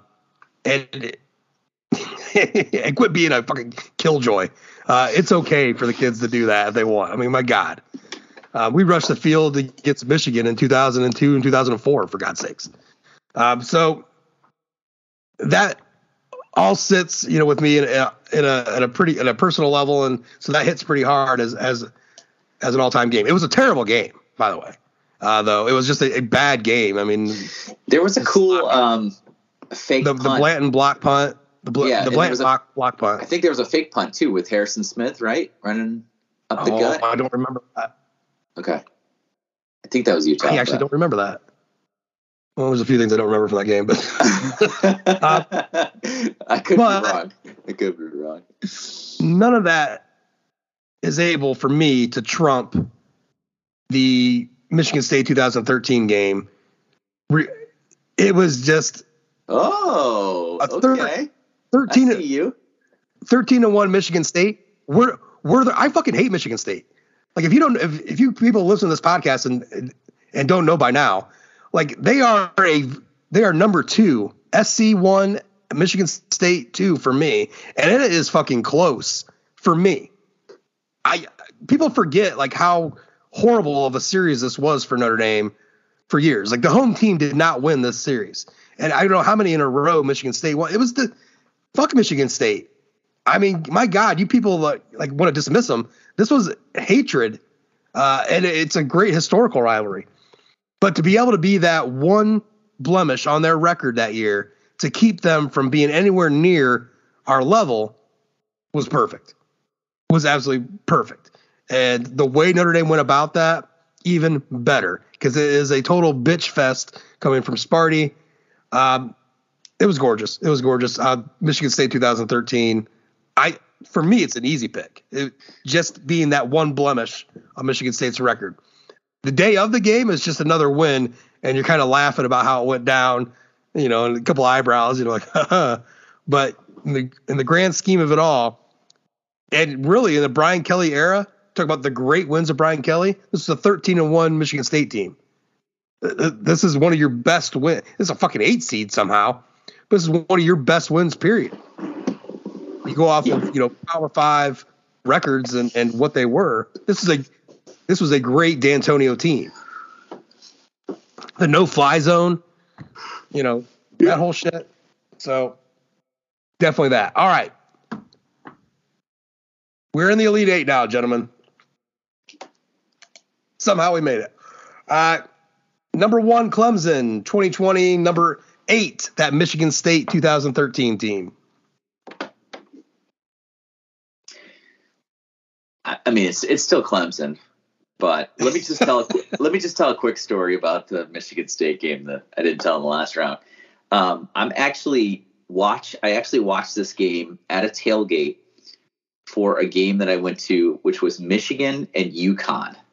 And the reason that I was at Michigan and UConn was that I had lost a bet to a Michigan fan in which he had literally laid me 9.5 points in the 2012 national championship game. And I thought, Well, Notre Dame loses, they're certainly not going to lose by 10 or more points. That according to how the season went, and right? My punishment was not only did I have to buy tickets to the game, but I had to wear a Michigan jersey throughout the game. So I think I picked the least offensive one, which was like Drew Henne, because he had like Tom Brady and some shit or whatever, and it was like Denard Robinson. Fuck that noise. You mean Chad Henne? Chad Henne, sorry. Yeah. So you wore a Chad Henne jersey. Maybe it's Drew Henson. I'm not 100% sure. But anyways, regardless, there's a picture floating out there somewhere. And if it's found, it will be resurfaced again. But suffice to say, I'm watching it with a bunch of Michigan fans, and they don't. It's like, you know that meme where the guy's like wiping his brow because he's got two buttons to hit, and it's like Notre Dame wins and Michigan wins or whatever. You know, like, or Michigan State wins. Like, you know, they want both these teams to like be shot into the sun, right? So at the same time, they're just confused by the game because they're just like, Michigan State is a better team here, but somehow Notre Dame is winning this stupid game. You know, the coda to that is that Michigan almost lost that night to Connecticut. There was it was Diaco's first season as coach, right? Or no, it wasn't. It was what's his face's last season as coach. Edsall's last year. Yeah. And they almost freaking won that game, and it would have been pretty funny to have picked a game. You know, my Michigan friend pick a game that he ended up watching them lose, but they won. So that's the story there. Clemson all the way, buddy. Brandon, you got anything on this game? No, man. I mean, it's the Clemson game. This is we're going chalk here. Definitely chalk. I will say, Jude, I was at the 2000 maybe Michigan Washington game. Game day was there, and my shirt had got ripped, and so I had a wife beater on underneath it, and so I was just wearing that, and we were walking up to the game, and I took my brother-in-law to that Michigan fan, took him up to that game. I had somebody just give me tickets. I'm like, all right, I'll take Ben. And someone handed me a Michigan football shirt, and I put it on for a half a second. I'm like, what the fuck am I doing? Took it off, stuffed it in my back pocket. I'm pretty sure I just ended up giving it to my brother-in-law. But I just ran across some pictures a couple weeks ago of us inside Michigan Stadium with me with the puka shell necklace, the frosted tip hair, and a wife beater. The shiny fossil watch, just looking like a true champion. Living the dream. In there. So, yeah. Anyways. So, yeah, I feel you. Next matchup here, we got the 12 seed, USC 2017 against the 4 seed, Stanford 2012. Oof.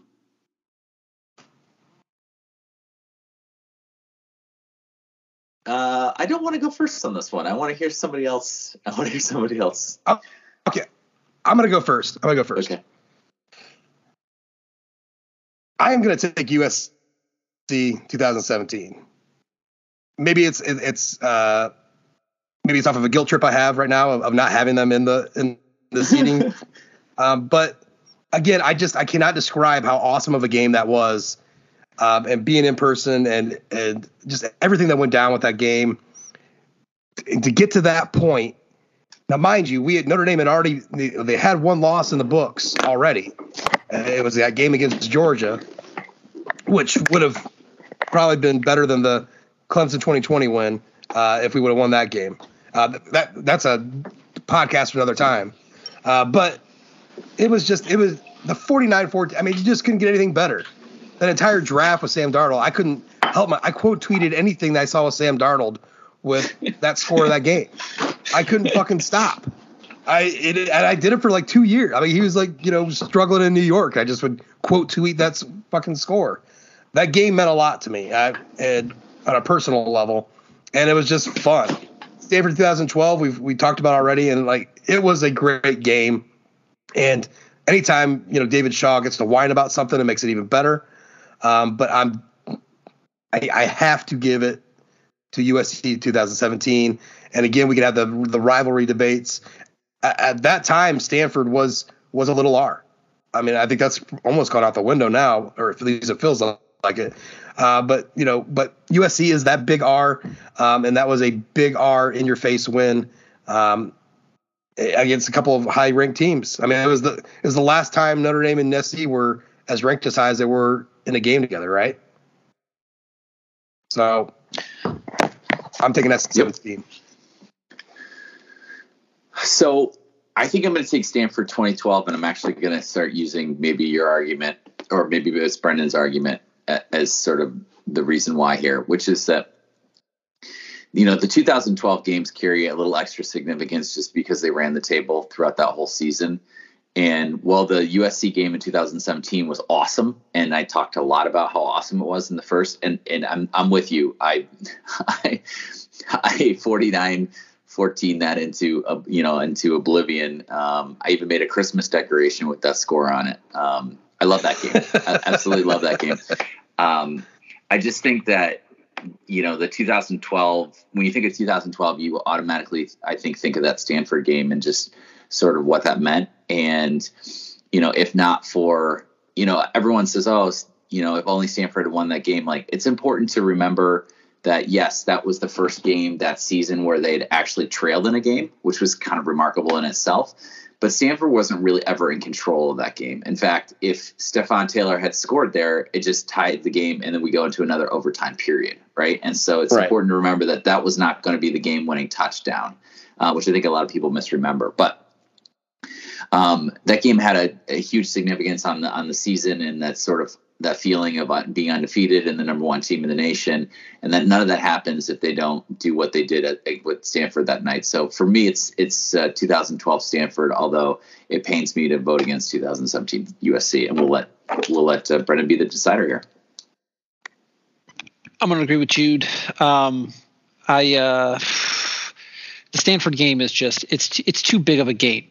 Like it's one of the seminal moments of the Brian Kelly era, right? So I'm going to have to go with the Stanford game in that particular instance, just because just the way that it ended, the majesty, we discount now looking back on it, but like there's still the Linnea angle to it that at the time was just so big. And for Manti coming up in that game, it just added to his mystique and his legend that I can't overlook as much as I love the 2017 game.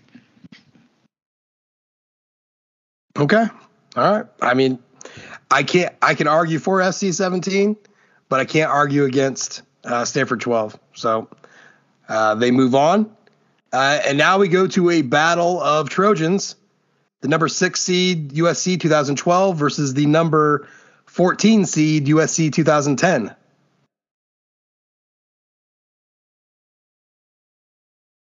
I'll jump on this one. This is easy because 2012. I think that 2010 has greater significance just overall for Brian Kelly and for Notre Dame just getting that USC monkey off their back. So for me, this is an easy pick. It is USC 2010. It was just absolutely monumental to get that victory against USC. And I go with the image USC of 12 for the same reasoning I had before. You're dancing on their graves heading to the ship. But the image of Lane Kiffin sad spinning his his menu style play sheet in his hands at the end of that game is just it's so good. No, I agree. I think it's a tough one, but I got to go with 12 for the same reasonings I gave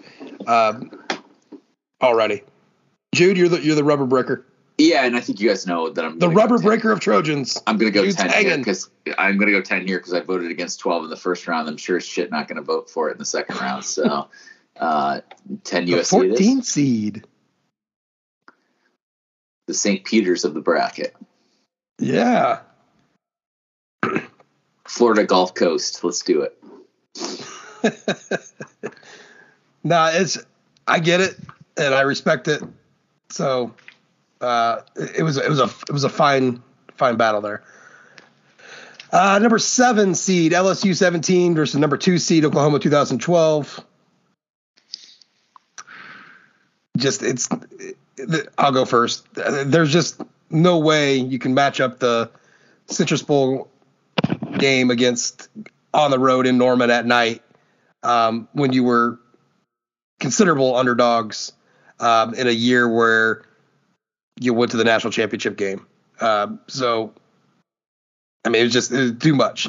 Man, Te'o getting the pick, Sierra Wood getting that big run to really like start it off. I mean, there was a lot that went on during that game that just we felt foreign if you're a Notre Dame fan watching. Like, we just didn't see some of those big moments in that game we haven't been seeing from Notre Dame, and they kept bringing it out, and Notre Dame just kept battling. On the road, it is one of all the games in this tournament, guys. There's only a couple of away games, the actual away games. The SC games, but like you got bowl games here. Most of these are at home. This was this is a road game, which is one of the things Brian Kelly just did not do well at Notre Dame. Big games on the road and at night just were not a thing for BK. Yeah, I mean, things I remember about the 2012 Oklahoma game: Sierra Wood running up the middle. That was cool. Chris Brown's first, I think, did he have 2 catches that season or just 1 catch? And if he had 1 catch, it was in this game. And it was one catch in that game. Absolute fucking bomb. The second time they attempted that earlier in the game. Yeah.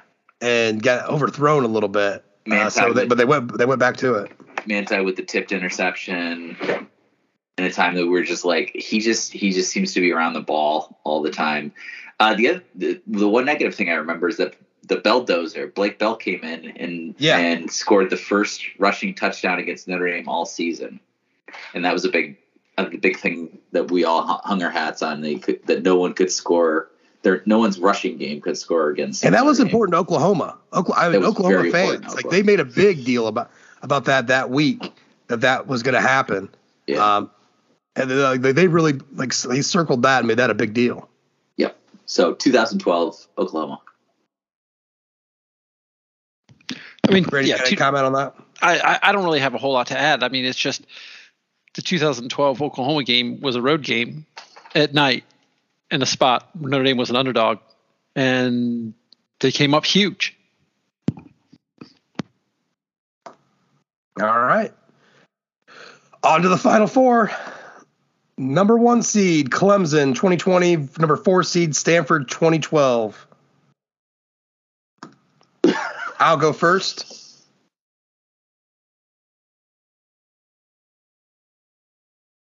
I can't do it. I was gonna take Stanford for a minute there, and that's why I was gonna go for no. Clemson 2020. I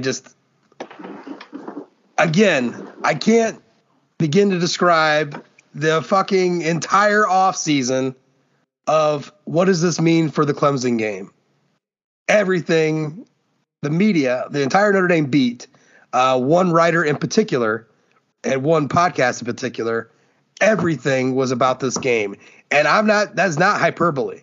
Like, they made every little thing that happened in Notre Dame and spring ball and in fall practice and each game leading up or spring ball, the one practice, everything about what does this mean for the Clemson game. And Notre Dame came out, punched Clemson in the mouth, took a couple punches back, and then did the thing that we all break out the rosaries for, and you get a last minute win against this number one team in the country at the time. So that's just too big to overlook. So I'll go second and give something for Brendan to actually do here. And I'll make the argument against Clemson 2020, even though I'll be perfectly fine if it advances here.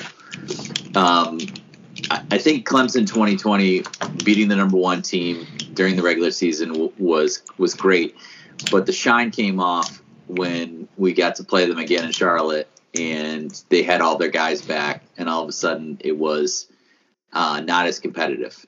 And the way that the 2020 season ended really kind of it doesn't really diminish 2020 a regular season Clemson, but it just sort of it didn't lead to where we needed it to lead. I think or we thought it took us either. Right. I think there's a case to be made that 2012 Stanford obviously brought us a lot closer to the promised land, although, obviously the last result wasn't what we wanted. So technically in 2012 we were in the championship game. So there was there was no ACC championship game to worry about in 2012. So maybe it's not an apples to apples comparison, but I think that, when you look at the games that meant so much in 2012, it's Oklahoma followed closely by Stanford. And if we're considering that the best Brian Kelly season, then we should give the Stanford game its due. And so I'll vote Stanford just to make this last vote by Brendan a little bit more interesting. But really, it's hard to vote against 2020 Clemson. Yeah, I'm throwing my hat in for 2020 Clemson. Just the fact that it was the number one team, and even if they didn't have all their pieces and whatnot, there were too many good moments in that game, whether or not it was, JOK, scoop and score, right, I guess, Kyron on the opening play, whether it was Avery Davis at the end. I mean, there was a 2-minute drill in order to get the game to overtime. And then it was an overtime win against Clemson. That game it's too much to even put up, like, for all of 2012. I mean, if we want to use significance, they're both significant games in undefeated regular seasons. So I'll lean back on rewatchability. I will watch the Clemson game 100 out of 100 times if I'm. Yeah, that's fair. That's fair. Okay. All right. Yeah. I mean, it's a great point. I mean, it was too much. All right. Next one, 14 seed 2010 USC against the number 2 seed Oklahoma 2012. I'm not really sure there's much to say here. I mean, 2012 Oklahoma, until the Clemson game came along, was, I think, the sort of unanimous pick among fans and media members for the best win of the Brian Kelly season era, and I think it still holds a great importance in sort of when we look back on that era as a whole. And while I've championed 2010 USC for a couple of rounds here, it's to me, it's no contest. It's 2012 Oklahoma. Brennan? Yeah, it's not even really much of a contest. I have a lot of, good feelings about the 2010 game. But let's be honest, 2012 Oklahoma game is one of the best of the last 30 years. So. And also remember that if Mitch Mustaine's pass doesn't fall incomplete when the guy was absolutely wide open, because Harrison. Is that Robert Woods? Yeah. Yeah, Harrison fell. Yeah. It was Robert Woods. Fell down. We would be talking about the 2010 USC game in a lot different terms. So. Well, it wouldn't be on this bracket. Yeah, it would not be on this bracket. It would be in the top 10 most heartbreaking losses, I think. So. We probably might have a different bracket. I mean, freaking Mitch Mustaine almost beat us. That's crazy. And another thing too about that Oklahoma game was, Greg Bryant was an Oklahoma commit before that game. So, I mean, obviously the tragic tale of Greg Bryant. As far as what he did at Notre Dame wasn't a whole lot, but it was one of those recruiting victories that you get after a big win. I guess is more or less what I'm saying, that we just were used to. The 5-star type running back going to Oklahoma is normal. For Notre Dame at that point, it was not. And so beating them and getting him to commit to Notre Dame was a kind of one of those things that you get out of these big games. So I guess that's my only other thing to add, and that's certainly the way it's supposed to be. So making pretty much this entire bracket pointless other than to fill some podcast time. Some upsets. Yeah. I mean, good discussion. Fun times. All right, guys. What was the greatest win in the Brian Kelly era at Notre Dame? Was it 2020 Clemson or was it 2012 Oklahoma? I'll go first. I stand by the 2012 Oklahoma against 2020 Clemson. And honestly, I wasn't there until Jude gave his reasonings for Clemson against Stanford. It was honestly, it was kind of the way that ended. And I mean, if you really think about, not having those guys, for as much fun as we had on the podcast and as much fun as we will continue to have about that game, not having Trevor Lawrence or Skalski or the defensive tackle, Davis, right? Tyler Davis. Was that who it was? That's a big ding, as in it kind of like it didn't matter. That Oklahoma game, man, that is just again, it's a much bigger deal in the scheme of things of that season. Now, if Notre Dame doesn't beat Clemson in this game, they're still playing Clemson in the ACC championship game. So, I guess there's a little bit of kind of the way the ACC championship was. Didn't matter if Notre Dame lost; they were heading to the playoffs. But that Oklahoma 2012 game, there's too many good vibes out of that season and that time. It was just it was an avalanche of feelings. Again, and stuff that we hadn't had as Notre Dame fans for a very, very long time. And I can't get past that. I can't get past the way winning that game and the way that season wore on, how that made me feel as a fan. And so looking back at how big that was, Bob Stoops at night in Norman, it was too much. So I'm going to go with Oklahoma 2012. What do you think? Brendan, you want to go next or you want me to go next? Well, I'll go next. Okay. I'm going to agree with Josh.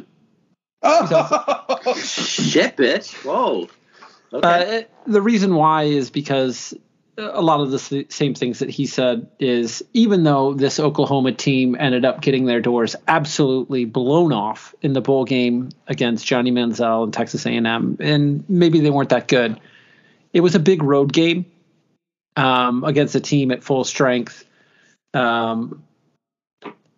Just something about that, I think, gives the game the fact that it's a road game. And that if we're looking at the Brian Kelly era, there are, like was mentioned, there aren't that many of these large, if any, big road wins like this.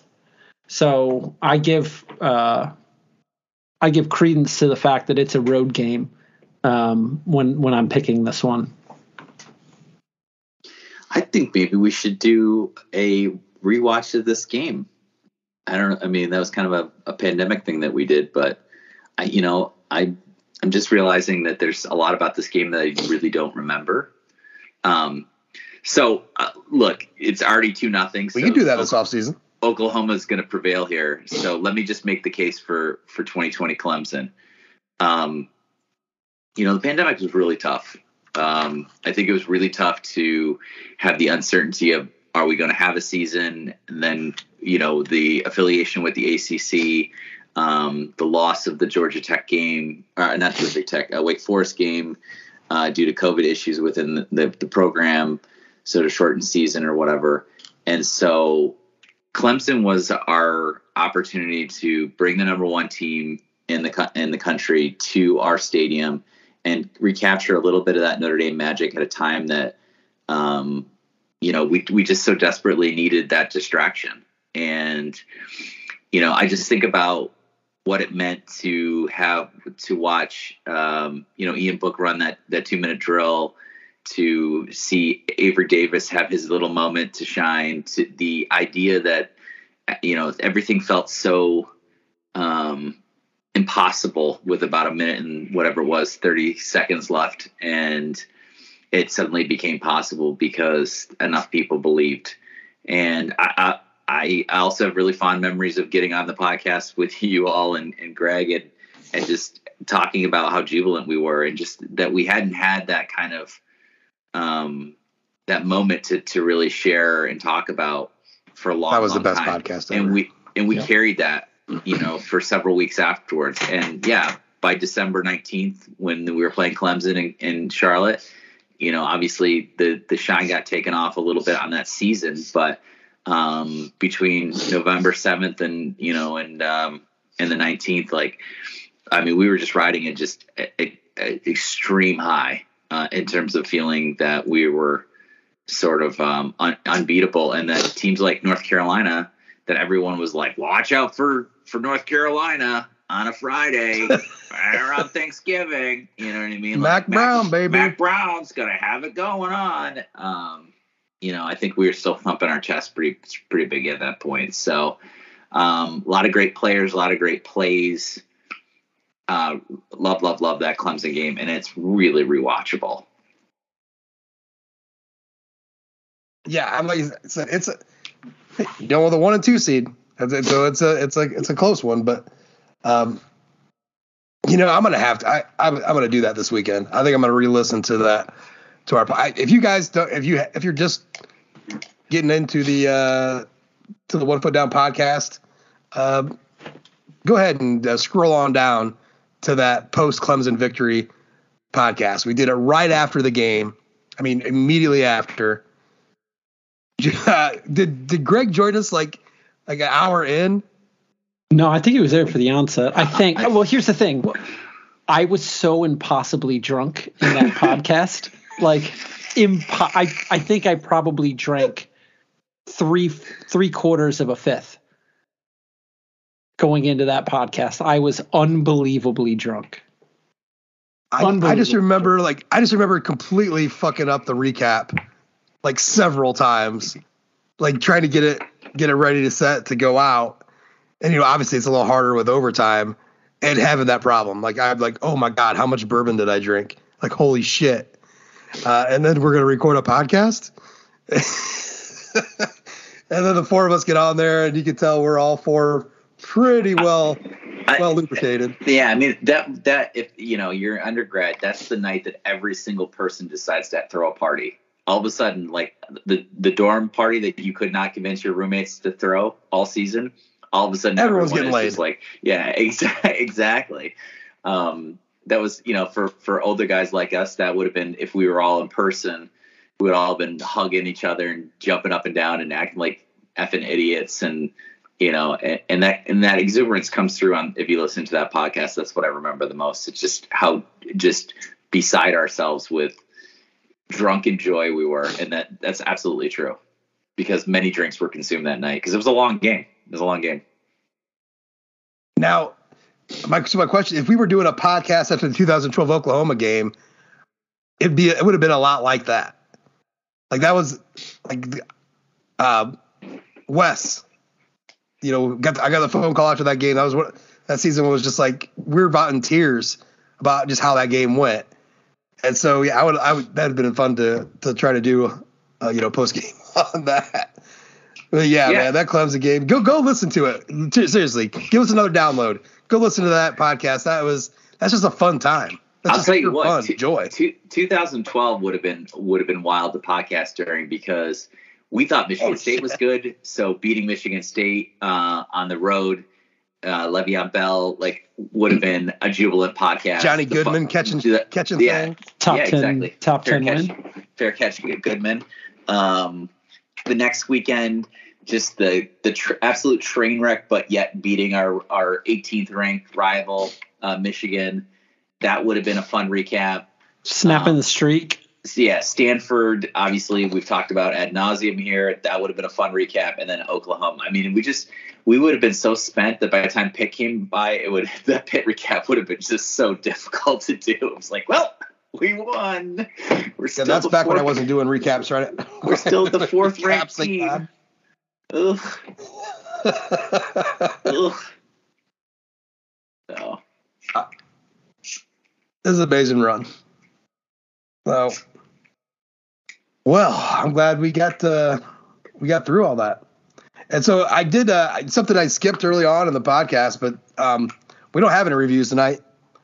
But I do want to take this moment real quick to remind everybody to get your asses over to Apple Podcasts. Leave a rating. Leave a review. Brandon, what kind of review are we looking for? We're looking for those earned Jeremiah Owusu-Koramoah 5 stars. Absolutely. And whatever review that you leave, I will read on the next OFT podcast.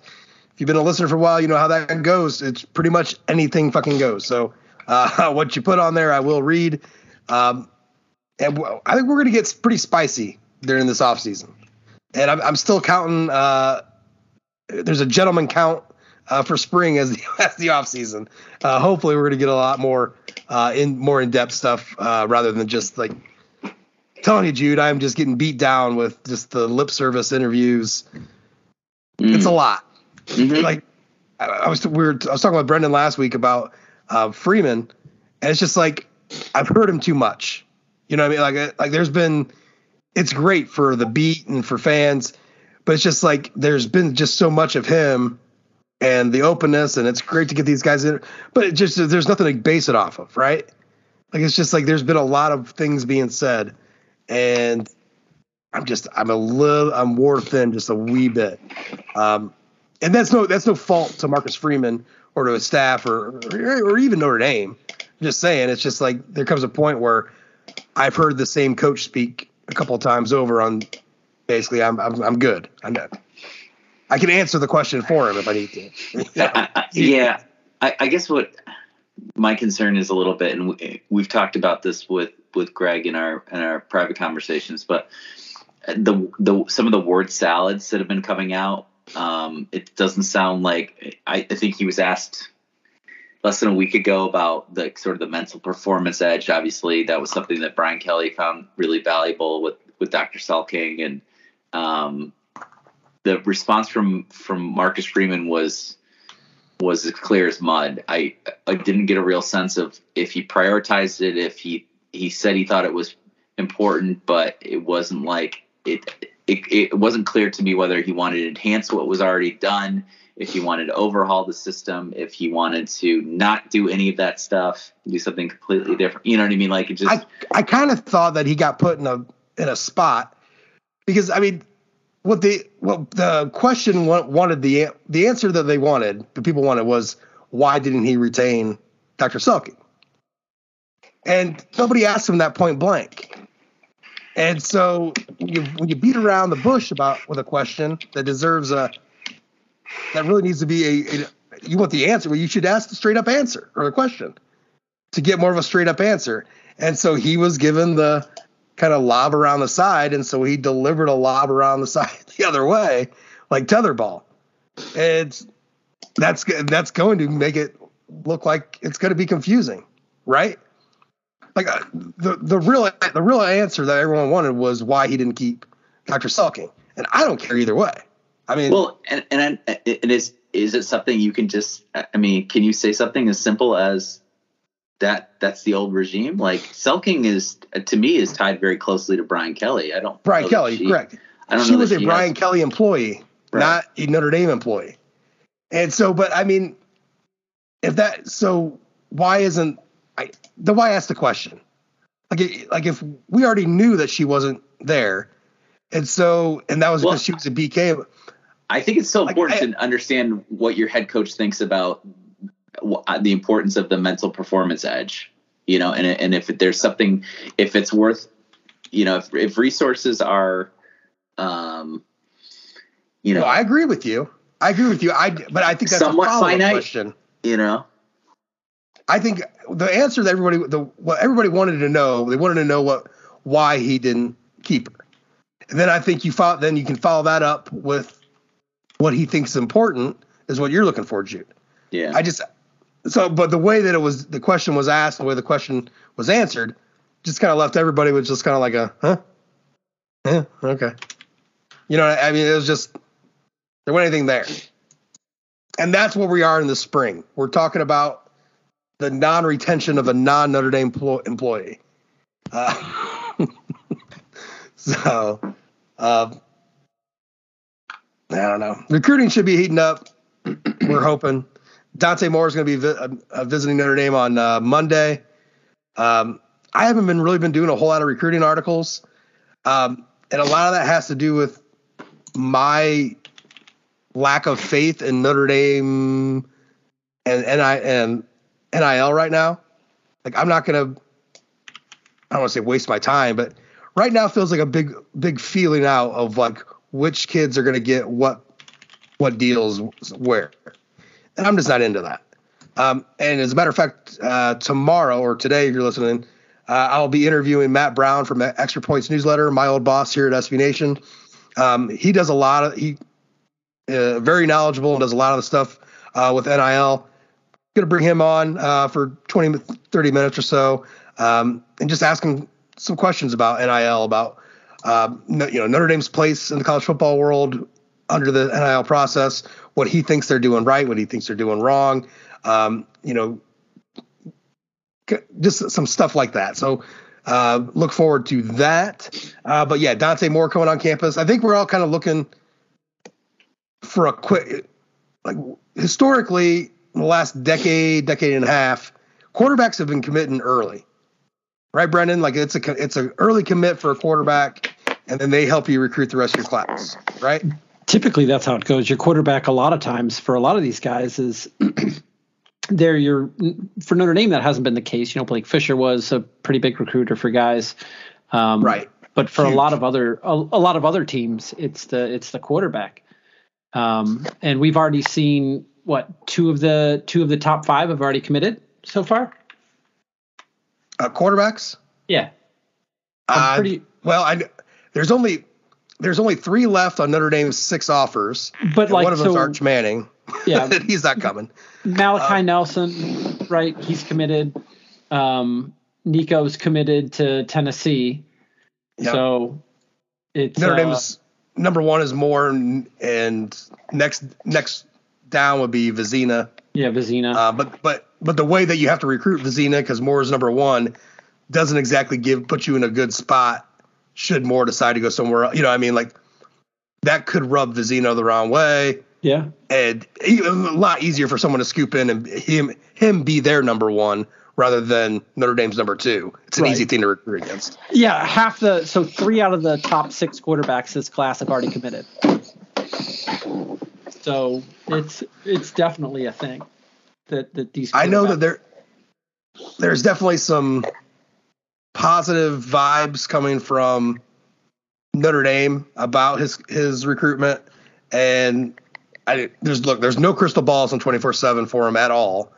And then on 3, there's a few of them. I think Notre Dame has like a 60 something to 17% lead on their prediction thing. Mike Singer threw one in about a month or so ago, but not that any of that matters. But I mean, to not have any crystal ball picks in 24/7 with all the guys that can put on that, it kind of tells you that things are getting played a little close to the vest. So we're just really not sure. I think the things that are being said is that he would commit, this summer to a school, but there's also things being said that they could be shut down pretty soon. So does that happen this month still?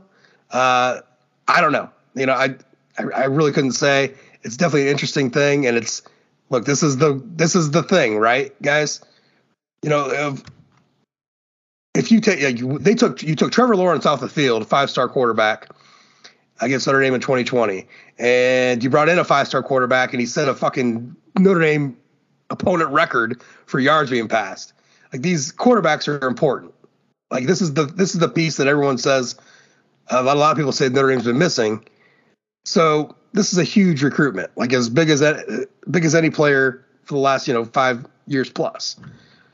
So they gotta knock this out. No, I know our NIL podcast last week, Brendan and I were pretty pessimistic about not getting anybody because we just are not. Notre Dame fans just don't have the base, doesn't have the stomach for the NIL world. They just don't. The alumni, the fans, they don't have the stomach to put in the work. Touting out $3,000 in the pocket from the NFT stuff is not BYU walk-ons got more value from their NIL deal than the NFT thing. Just let that sink in. And I'm not trying to bash. I'm not bashing the NFT thing. That has nothing to do with it. What I'm saying is, in the world of NIL, the things that are going on across the country, the value that Notre Dame players are getting compared to elsewhere is not there. That could change and all that stuff, but as of right now, it is not there. Well, if you want to insist on taking a snapshot in time, then you're absolutely right. But I think maybe what's being built is going to be more beneficial to Notre Dame players in the long term than a one-off deal for the entire BYU team sponsored by a nutrition bar or something. So I get it. I was actually surprised myself by the response to the $3,000. It felt like a lot of people were seeing that as significant. I saw that as sort of a building block, and that, $3,000 by itself doesn't sound like a lot. It certainly sounds like a lot more than zero, but I think there's a lot more that can be accomplished. And whether it's Irish Players Club or hopefully another something that's, more significant, I welcome it all. I welcome it all. Well, I hope it's something more significant, because that ain't going to cut it. that is not going to cut it. But if they're going to compete with, I don't think you have any sense of like what it could possibly be. It's not. Is it ever going to be $8 million? No, of course not. It's not going to be $8 million. But could it also make Notre Dame more competitive than they are now? Absolutely. So I don't see how. Okay. I just don't see how. I don't. I understand. I would say from the beginning that you haven't actually taken that much of an interest in seeing how. You've more taken an interest in just dunking on shitty art, which is fine. No. Except my bigger interest was if this was to make money for the players. If there's things being done in the NIL world, you want to make as much money for them as possible, because that makes Notre Dame more attractive. And whether or not I'm dunking on shitty art or not, the single fact is you actually limited the amount of money that you can make off that initial thing with the $5,555. And my whole point was, like, you could have just gave all the other stuff that everyone says, like, well, don't worry about the art, it's all this other stuff. We could have done all that other stuff and cut that from 200 to 100, and you probably would have got 3 or 4 more times people signing up for that. So you're making more money. You should definitely ask Matt Brown about that. Yeah, and I don't know if you read the article in The Athletic where they profiled what Penn State's doing. But Penn State is doing essentially what Josh is advocating for, where they had an alumni booster who's setting up sort of what Notre Dame's doing with a players club. And there's an NFT component where you can bid on NFTs, but primarily it's about people buying in at $50 to $200. And they're joining in order to get the money to these players. They have some kind of name for it. I think I put it in our DMs, the actual article for it, and the sort of avenues that Penn State is moving towards. And for as much as we like to make fun of James Franklin, this was something that he highlighted in February as being a primary mission statement for the university in order to explore and expand out these sort of opportunities. And that's not something that I've seen from Notre Dame football, Notre Dame University at all. I haven't heard any sort of message statement from the football program or the university about the steps that they're taking in order to help players maximize their NIL offers. I haven't heard anything. I haven't heard calls for it. It's been perform well. Yeah, it's been pretty silent on that particular front, and that's been sort of discouraging for me. I like a lot of the things Marcus Freeman's doing with recruiting, but this is the new recruiting, and you need to get on this soon. You can't be the last one showing up to the party when all of these other programs have these things in place. And I agree with you, Jude, about the snapshot in time. I think that's a great way to put it. And I agree with you there, but the problem is like time is moving fast, and players are going elsewhere, and the longer that there's a delay on getting something real set up, like something that can actually come close to competing elsewhere. Like again, Notre Dame's not going to get a player for $8 million. That's not going to happen. And so let's talk about this. I 100% agree with you. I think Irish Players Club came out of the fact that there was a vacuum in this space and no one was rushing to fill it. And so these former players were like, shit, if the university is going to stick their thumb up their ass, then we might as well get in here and make a couple of bucks, right? And so, was it the perfect solution? Absolutely not. Was it better than waiting for the university to finally get its NIL act together? I think so. But I'm also very excited about what the university can facilitate in the future. And I'm very annoyed by the idea that the university's current policy is, well, we'll just tell you if you can be eligible or not, but we're not going to help you hunt for deals, or we're not going to be able to, we're not going to get a booster club collective going. And that came out of a meeting with a 5-star wide receiver that has been on your one of your number one guys for this class for the last couple of years. And the entire visit dedicated to just NIL stuff. And their best pitch was, we're going to help you on social media, which in the grand scheme of things, Notre Dame's social media team, or not team, but their social media presence doesn't hold a candle to a lot of the big state U's. We're going to help you with social media. And then if you perform well, we'll help you find. That is not the answer to give to a 5-star wide receiver. It just isn't. That is the wrong answer to give. And that's what set Brendan and I over the edge. And then looking back on it, it's just like something needs to be in place. No, I completely understand them coming in and doing the Irish Players Club. I get all of that. But my big thing is like, that's not even remotely enough. And I use the example of the BYU scholarship players because I think that's just a nice, easy example. Like each one of those walk-ons got more value out of their NIL deal than any player that's involved in the IPC. We're just talking about straight up dollars and cents in value. And $3,000 is more than zero. I get it, but it's not the same as a year's worth of tuition in value. And so where is that going to come from? And Brendan and I were, concerned.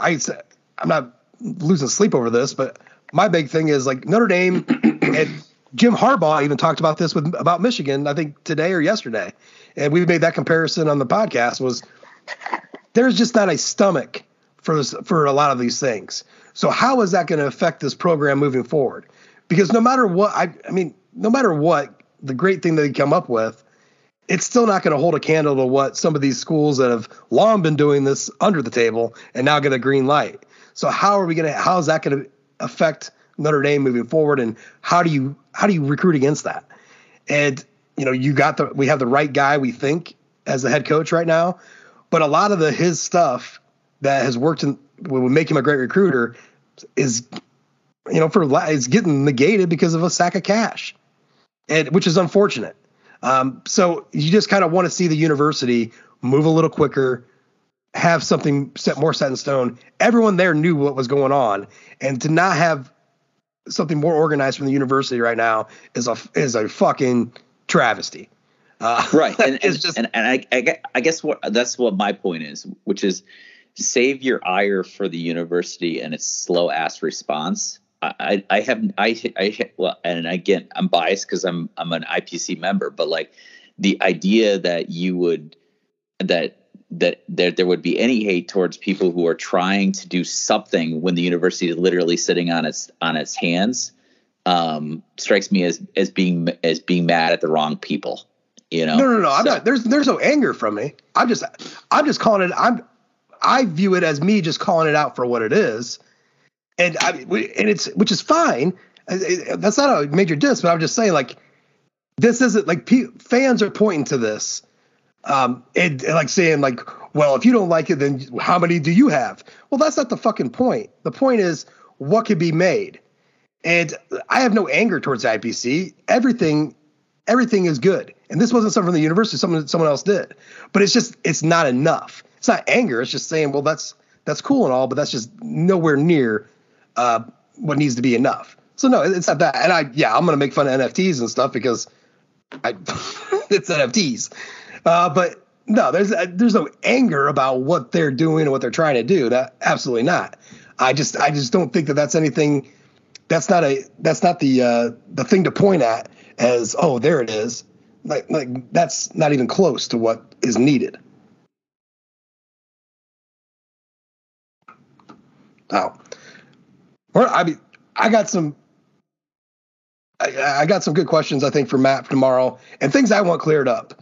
And a lot of Notre Dame fans will shout out, well, that's cheating. That's cheating. Well, if the NCAA isn't doing anything about it, is it really cheating?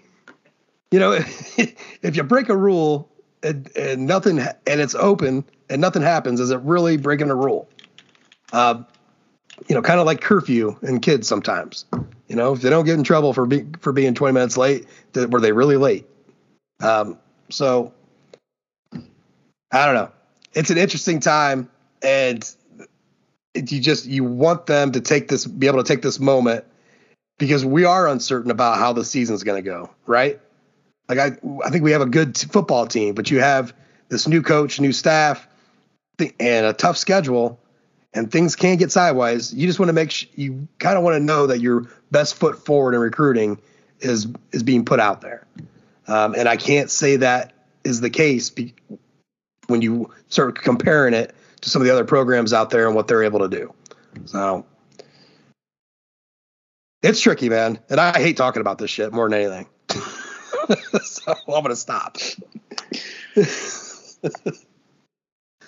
God, I'd rather go back to the fish sandwich debate. Let's talk about Pusha T putting that diss track out on McDonald's. I like Pusha, man, but I don't like him dissing my fish fillet. Well, let's finish this up. We've been here long enough. Put in the work. Jude, what do you got left in the tank? Just one thing. I took a little mini vacation with my father. Went to a music festival and missed out on some good Notre Dame women's lacrosse action. The ladies are up to 4-5 on the season, which may not sound impressive if you're just looking at wins and losses, but they're actually ranked. But where 14th. They were. But yes, They're actually ranked 14th in the nation, and they've won 2 in a row. So I'm not saying by any stretch of the imagination that they're going to end up with a great season. They play the 7th ranked Duke Blue Devils. I'm sorry, 8th ranked Duke Blue Devils. As you're listening to this podcast, it would be Saturday. So Saturday at 1, and then the number 1 ranked North Carolina Tar Heels. They're going to go down to North Carolina and play them April 2nd. So couple huge stretch of games coming up. Obviously, if they could win one of these, it would be absolutely huge. I don't think any expectation that they beat North Carolina, but games against Boston College, who is the number 2 team in the nation, is upcoming as well. And new ACC member Pitt, their first year having a women's lacrosse team, is also on the schedule coming up. So suffice to say, I'm still very interested in the ladies, and my favorite player, Maddie Howe, scored 7 goals in the last game. So I think that's pretty awesome. I'm super bummed that it actually happened during a time that I was indisposed and couldn't watch the game, but happy for her and for the team. So, and they're also raising money for cancer research, as they do every year through a program called Daughters for Dads. So if you feel so inclined, they're getting very close to their, I think it was a $10,000 goal that they were trying to raise. So look for them on social media. Excellent. Yeah, I always super excited when the football rivalries trickle down into other sports. Hell yeah. So having Pitt in the ACC, that's fun. That's a fun time. Yeah. That's like playing, Notre Dame and Michigan have their own hockey rivalry, but the football aspect makes it more fun. So yeah, and the men just played Michigan and men's lacrosse. So yeah. It's super good. Yeah, Michigan's legit in a lot of sports, and so it makes for good rivalries. Excellent. All righty. Well, I'm glad to get you back on the attack this season, Jude. Brendan, my friend, what do you got left in the tank? Oh, man, I got nothing. I'm just excited to get back to playing some Elden Ring, man. Is that the thing right now? That's the thing. It's very good. I heard it was pretty tough. All the Soulsborne games are very tough. They're the only video game that's not on the Switch that I play these days as a father. But yeah, it's very fun, very difficult. All right. Oh, man, I don't even know what the boys have been playing lately. But it's not that. It was just me and Dylan in the house today, and I was trying to figure out what to do, and I didn't want to do any video games or anything like that with them. So I broke out Battleship and then had the motion picture soundtrack for Battleship playing, which is very intense. Very, very fucking intense. So Dylan and I battled Battleship with this just intense music. And Carrie gets there and walks and she's like, what the hell is going on? We're like staring each other down. It was a good time. Definitely not the video game style though. All right. Well, that's it for this whole show. I'm super happy that got the three of us back together again.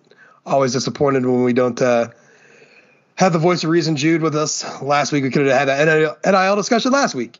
And Jude told me before the podcast, he goes, I thought you guys were on point. And then here he is at the end of the podcast, like, but I'm going to argue.